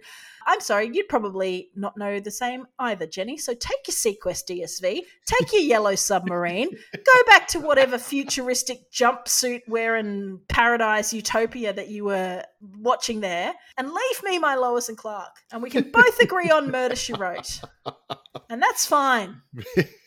Because she is delightful. I think I saw today maybe that like they're making that 90s show. You know how they made that 70s show? Yeah. They're going to because we are now the same distance from the 90s as people then were from the 70s, which is a further sign of my slow crumbling into dust. Stu, we are both crumbling into dust, and it makes me sad because I never watched that 70s show, but now I'm like, I have to watch that 90s show because I was there.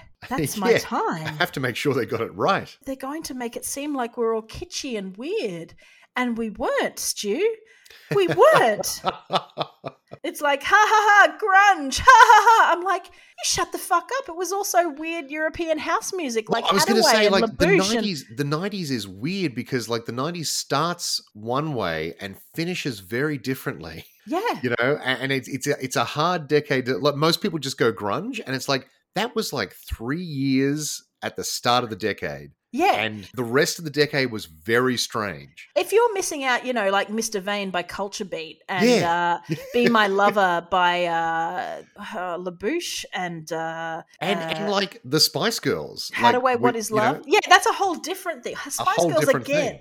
Whole different level. But if you're missing out on the weird European Ride in the Night by Jam and Spoon, all of these classic bangers that we listen to on the bus on the way to the sports carnivals. God damn it, Stu, if they make my decade look like a joke, then I'll be really ropeable. Dean Cain in Lois and Clark was a true cultural moment, and if they treat it like a joke, I will be very unhappy. Sequest DSV, they can make all the fun they want of that shit. Lois and Clark, it's a sacred cultural object. Absolutely. Did I ever tell you my friend Brittany paid for the first season of Lois and Clark as like it came up somewhere that you could buy it, like a digital download. Even I haven't done that. And she was like, nah, I downloaded Lois and Clark. I was so excited. It is not held up well. And I was like, don't tell me that, Brittany. It lives in my memory as a shining example of genius. I mean, they will do, obviously, like, eventually the Titanic, and they'll do the Leonardo DiCaprio craze. And what they'll probably do is get Leonardo DiCaprio to, like, guest star as some daggy neighborhood dad. Like going, I don't know what you kids find attractive about that young dickhead. It'll be hilarious, and they'll win an Emmy. And I've seen the whole set. I've predicted it all, Stu. Have you finished your list, or have I just gone on another crazy tangent? I only have one thing left, which is good because it seems like we are thoroughly done with talking about Zack Snyder's Justice League. The last thing on my list was Steppenwolf is a good boy who just wants to go home, which I thought was really interesting because in the Joss Whedon version, he is obviously the big bad. They cut all of the Darkseid and Apocalypse stuff out completely. So he's the big driving force. He's the guy who wants to get the mother boxes. He wants to put the mother boxes together, and that will be step 3 profit. So it's unclear what his exact motivation is, but he wants to put those 3 boxes together to form the Unity. Just on that, I don't know how many gifts you might say that Trey Parker and Matt Stone have given the world. And certainly the Book of Mormon, I would say, is probably their greatest. But that episode of that's a very early episode of South Park with the gnomes, and it's like collect underpants, ? Profit. I have used that in so Yes. many applications. It's a very versatile reference, yes. It's just so, it works in so many situations. Like all of crypto to me is crypto, NFT, profit. Like, that's all it is to me. So I, bless you, Trey Parker and Matt Stone. You clearly needed my blessing. No, they didn't. But yeah, as far as cultural memes of explaining things, that and wibbly wobbly timey wimey are on the same level of just absolutely. Just hand wave it away. It's hand wave it away. It's fine. So yes.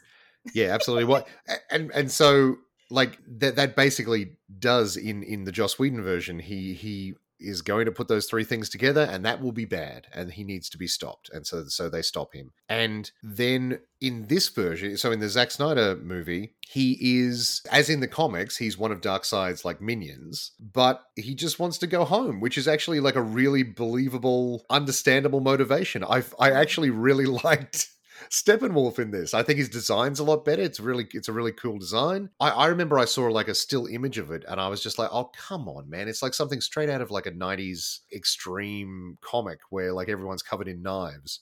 Like it just sort of it was almost like a joke, but then seeing it in action, I'm like, that actually looks pretty cool. His design is a lot better in this, in the Snyder Cut, and his motivation is crystal clear. Do you mean in the Snyder Cut versus the Joss Whedon cut? Versus the Joss Whedon cut, yeah, absolutely. Oh, okay, so they did more work on his whole thing to make him look... Oh, yeah, if you go... I'm not sure whether you see, like, if you've seen one of those comparison videos for, like, maybe his fight with the Amazons or something like that, but you can see the design they went with, because they completely redesigned him for the Joss Whedon version. So basically, they had done concept. Yeah. Oh my God, he's a dude wearing a weird skull. Yeah, which actually, I mean, that's what he is in the comics. He's a guy with a helmet on, but they make him like a big, scary knife man for the Snyder version. And I actually like that design really a lot better. Yeah, he's just a dude in an armor suit with a thing on his head. He's an unnaturally big man with a strange pointed helmet on. Yeah, he's much better in the Snyder Cut. Yeah, he looks a lot better. The design looks a lot more deliberate. And his motivation is crystal clear. You know exactly what he wants. He wants to do this to impress Darkseid, so Darkseid will let him come back to Apokolips. He's in exile for being a fuck up, and he wants to prove himself. And that makes sense. What's Apokolips? Is that like his home planet or something? Apokolips is the planet that Darkseid lives on. Right. Except it's spelt with like K's and things. And apostrophes? No apostrophes in that one, but like it's K's instead of C's, just to make it a little bit more fantasy sci-fi. Right, It's a whole thing. It's a whole thing to do with the New Gods, which I won't go into because this will just extend what is already a very long podcast. I don't care, Stu. Stu, we're giving the people this in its entire... I'm not doing a Whedon cut of this podcast. They're getting it all. And they can take it in, they can put on an exercise video like I did and go stepping while they listen. Sure. I think that's what the people want. They can step and wolf it. I like to... I have a few more... I never know the words to that. I just know that. I like to... something... I did not realize that Steppenwolf looks so different. I would give that a point to the Snyder Cut. I think he looks absolutely. way better. That's one of the few things that like people have pointed out positively about the Snyder Cut is like Steppenwolf. His whole deal is improved. Yeah, it really is. And it's Kieran Hines. Kieran Hines, exactly. Mance Radar. Absolutely.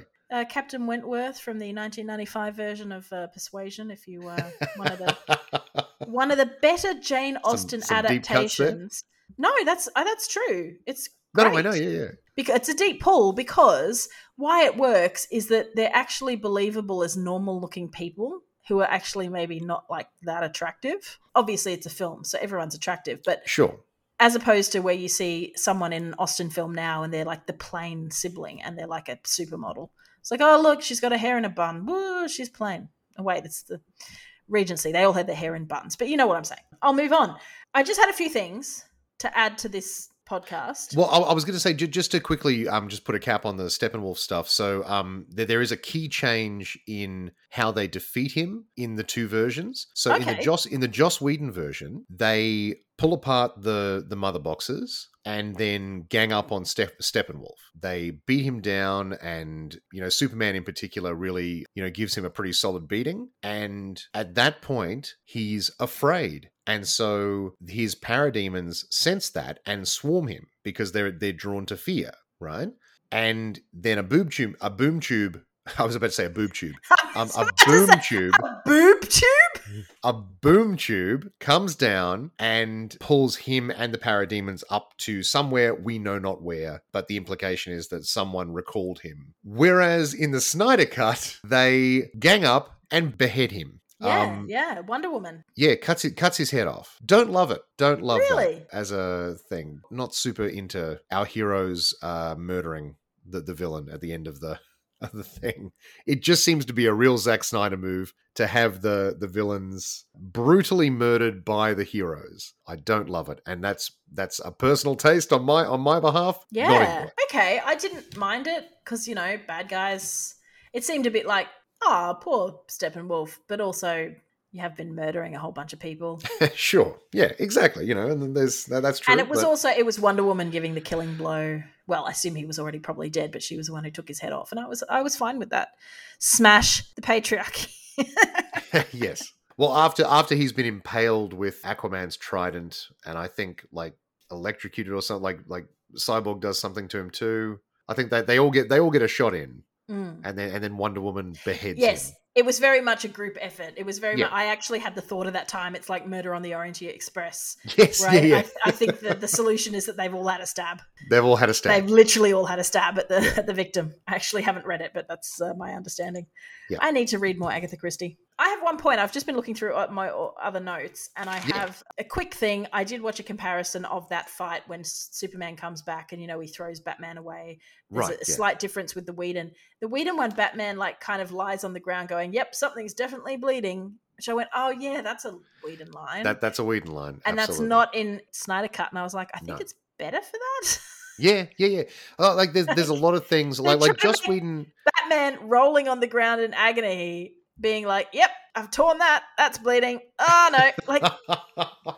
You've created this dark Batman, and all of a sudden he's lolling on the floor, literally lolling on the ground. Well, exactly, and that's a pretty good segue into the key sort of difference between the two versions of this film, which is that the Joss Whedon version is this bizarre Frankenstein of conflicting styles, where a lot of the vision of the movie, like the literal shots and filmed scenes of the movie, were done by Zack Snyder with a certain vision in mind. And then other parts are things that have been awkwardly crammed in by Joss Whedon to make it. And in being 100% fair, he was asked to do that. He was asked to make it lighter, more funny, more colorful. And that's what he did. He brought the Joss Whedon of it all to the film. But it creates this film that is fundamentally at war with itself. It doesn't know what it wants to be. And it's a mess. It's an absolute mess. The Joss Whedon version of Justice League is a unmitigated disaster. It makes no sense. Characters are acting wildly out of character between scenes. It just is an absolute mess. The Snyder Cut is a much more cohesive vision of what this is. A much more cohesive mess. A much more. Well, I mean, it's not. You could argue that it's not even a mess because everything gets room to be explained and hang together, and things pay off. Yes. In various ways, but it's not a good movie. It takes nearly 4 hours to tell its story. I mean, that's just self-indulgence. You can't look at a 2-hour movie that was Frankenstein together and a 4-hour whatever the Snyder Cut is meant to be and say, well, that's obviously better. It's like, well, no, it's just he got more time to go in and fix everything. And he also got, I guess, the nerd boy fandom, yes, give us your vision. Give us every single thing, Yeah, so he felt with that tick from the studio, hey, it's COVID. Did he refilm this stuff in COVID times? Yes, yeah. So he came back and filmed a lot of this stuff, during the pandemic. Wow, that's amazing. So, yes, that's the other thing I wanted to ask you. Where was the Superman moustache controversy? That's one of the weird things in this whole saga. So Henry Cavill had finished filming Justice League, had gone off to do his Mission Impossible. He was in a Mission Impossible movie as one of the bad guys. Yes. And for that movie, he had a mustache, and he grew the mustache. Like, so he just grew the mustache. And then Joss Whedon tapped the Justice League cast and said, "Hey, we need you back for reshoots." And the Mission Impossible team were like, "Okay, you can have Henry Cavill, but he can't shave his mustache." Right? So, you know, I haven't seen pictures of him in the Superman costume with the mustache. I think it would be amazing. I want to see those photos. If you have them, please call in. But because he filmed a lot of Superman, he reshot a lot of the Superman stuff for the Joss Whedon version. They had to digitally remove his mustache, and they didn't do it very well. It looks weird. There's the famous scene is the Joss Whedon version of Justice League starts with a flashback to a couple of kids who are recording a podcast. Like, it's a weird way to get into it, but basically they run up to Superman when he's just like saved someone from a burning building and ask him a couple of questions. And in that shot, it's just bizarre. It's unsettling because like his top lip doesn't look right. It looks like they've pasted a mouth on weirdly in post. Because I didn't really see in the Snyder Cut what looked like a dodgy top lip. Oh, no, because Zack Snyder didn't use any of Joss Whedon's footage. Like he threw all of the Joss Whedon stuff out. That was a Joss Whedon thing. Okay. So that was specifically, he got him back. By the time Zack Snyder got all the cast back to film the extra stuff for the Snyder Cut, Henry Cavill had long since shaved his mustache, so it was fine. Right, because I did notice when I watched a comparison, the side-by-side, there was one bit that was in the Joss Whedon version where I went, maybe that's it, but I couldn't see where his top lip was just a bit weird, and I went, maybe that's it, but I couldn't see. No. So there's none of that in the Snyder Cut. It's all in the Joss Whedon version. And it's very noticeable. You would notice when it's very noticeable. If you look up some of the contrast, maybe. Yeah, wow. They've kind of gone right out from under his nose, right out towards his cheek. Yep. So they've kind of, he looks like he's got the mumps or something. Yeah, it's bizarre. It looks like they've pasted on like a digital mouth. It's weird. I just I'm looking at these images, and you get random images up, and there's just this picture of Henry Cavill standing next to like a dummy version of Superman or something based on him, and he's wearing like I guess a tank, and so his muscles are out, and he looks bigger than Superman, the statue next to him. Yeah. The guy is huge. He's a very large man. How does one man put on that much muscle? Oh my gosh. Yeah, okay, I'm looking at some of these pictures of his non-mustache mustache now, and it's a bit strange. It looks even weirder in motion. Like that's right, because that's strange. He asked Batman. He says, "Do you bleed?" Like Batman asked him. That must have been hilarious to shoot. You're like trying to be serious, and there's Superman with a mo. While we're on Superman, though, just one final thing. Lois. What's going on with Lois and the whole Lois is key to everything? What happened there? I guess basically like the general conceit is that Lois is the key to reaching Superman.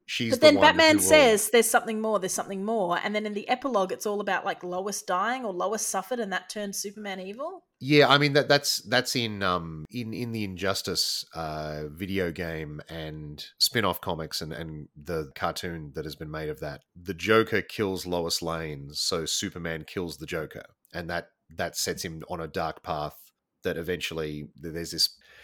It doesn't matter, but it basically like it's just a thing that happens. It's an alternate universe in the comics but basically that they reverse engineer an evil Superman. They want to see an evil Superman. That's what Zack Snyder is like pushing towards for this, and I imagine like the fabled third Justice League movie would have been something like that, where we see that, and then Batman. It would look very similar probably to what we get in the dream sequence of desert action Batman with all the various like heroes and villains in the future in the wasteland. Oh wow! That's what they were pushing towards. That's what Zack Snyder wanted to do, and it would have sucked. It would have been awful. It just the worst. Like, do proper versions of these characters. Do the proper versions of these characters before you do the weird off-brand ones. I can't understand why DC keeps doing this, where they do the weird off-brand Elseworlds version of all their characters before they just do the basic, easy to understand version that would be a much easier sell for people who don't follow like this stuff super closely. Just seems like a really weird strategy, and it's not one that's working out for them. They are getting badly done by the competition. Okay, so as we move into the end of this podcast, Yes. And we rank this film, where does DC go now? What's next for DC? They seem to be having some success in TV. What about the DCCU? Well, there was plans to do a third Wonder Woman movie. I know that that's kind of on hold at the moment because 84 didn't do so well, and there's all sorts of reasons for that, but they are definitely making a second Shazam movie, which is great because Shazam, the first Shazam movie was really fun. Okay, didn't see it, but it's what used to be called Captain Marvel, but is now that they call him Shazam just to avoid any confusions. Yes, that would be confusing. That would be confusing for me.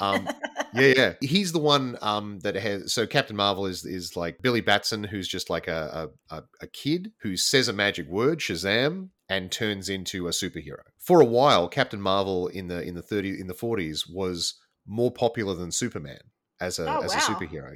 Yeah. So anyway, they're making another one of him. Plus, The Rock is going to be Black Adam, who is his main sort of villain, and they're going to make a Black Adam movie. I believe Aquaman 2 is still in production, like they're still pushing ahead with that one. So there's movies that are happening in this universe. I think a Flash movie is still coming, although Ezra Miller, who plays the Flash, turned out to himself be kind of a weird, problematic figure. Oh, is he? What did he do? Various nasty sexual allegations. Anyway, yeah, like just some nasty stuff came to light. People sort of made some allegations against him. It didn't seem to go too far, but yeah, it just sort of took the shine off that whole thing. So I'm not sure if the Flash movie is still going along, although I'm just now reading that it is due to be released this year. I haven't seen anything about it, so we'll see. But they're pushing ahead. They're doing stuff, and obviously, like the Batman is coming out. Like, so DC is releasing like the Batman. Oh, I forgot about the Batman. Yeah, exactly. And so what they seem to be doing, and I don't hate this, is that they've really stepped away from trying to just directly emulate what Marvel are doing, and they're like, well, let's just make some movies. Like, let's see what sticks, and try some characters out and see if people like them, and if they like them, we'll make some more, and if they don't, we'll just make some different ones. And I don't hate that. Not everything has to be a giant sprawling interconnected universe. You can just make whatever. Like, I mean, Peacemaker, the TV series, which spun out of Suicide Squad by James Gunn, is a lot of fantastic. A lot of people in this past week have been talking that up, and it rules. It's a fantastic show. I love it so much. Okay. And it's a silly, goofy show that also has a lot of pathos. But I mean, technically, it's set in the same universe. Like all of those characters are technically in the same universe as this movie. So it's just this whole thing that DC's doing now, where they're just like, let's just let everything exist on its own, and it's part of a universe, and we can pull characters in and out as we need, but we can just move forward and do it. And I think that's not a bad strategy. I hope they keep doing that. I hope they just step away from having to do exactly what Marvel are doing, because they don't have to do that. Now, the question now becomes, Natalie, where do we put this movie in our list? Well, for me, I think I would put it, and as usual, I've forgotten my rankings, but I'm pretty sure I put Batman v Superman second last. Yes. I think I would put this just above that. Fantastic. So third last. Yeah, absolutely. I think it's a bit more engaging than Batman v Superman, possibly. I don't know. I like some elements of it. I didn't hate it. It's longer, I suppose. But it belongs... Much longer. It belongs with Batman v Superman. Yeah. Whether above or below it, I'm actually quite agnostic about that. But yeah, I feel like above it seems to be where I would put it. Well, that's good, because that's exactly where I put it as well. Oh, there you go. Just above Batman v Superman. But because I had also seen the Joss Whedon version, yeah, I put that in my list too.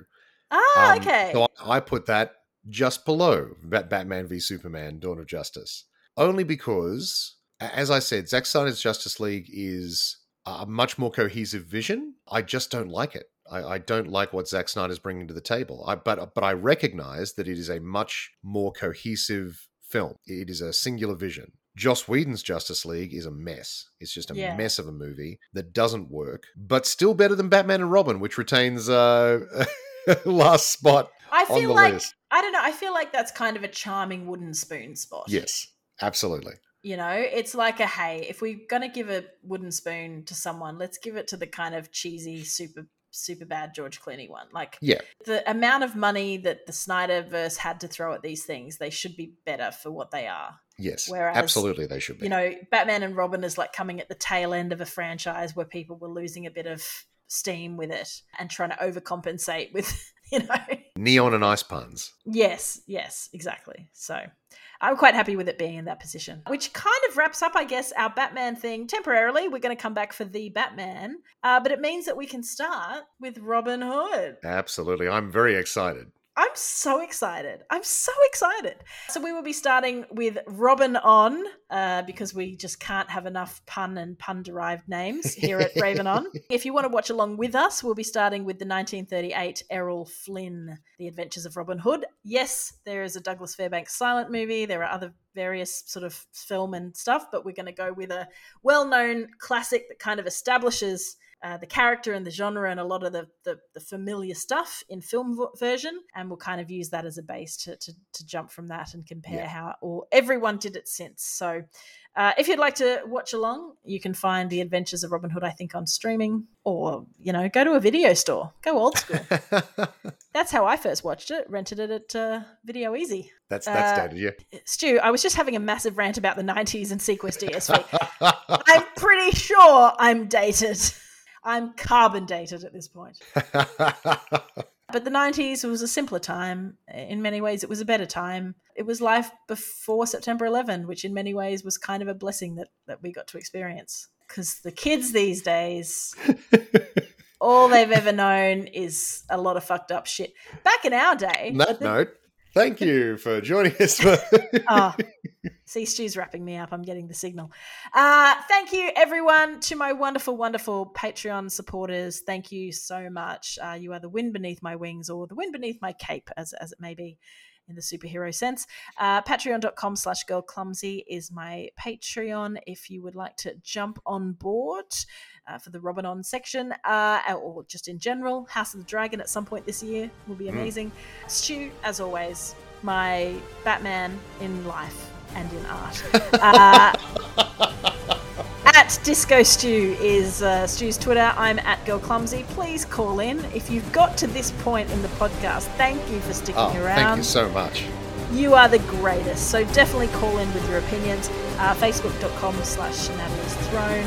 I think that's all the plugs. Until then, same bat time, same bat channel.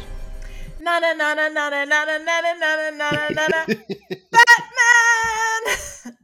See you. Bye.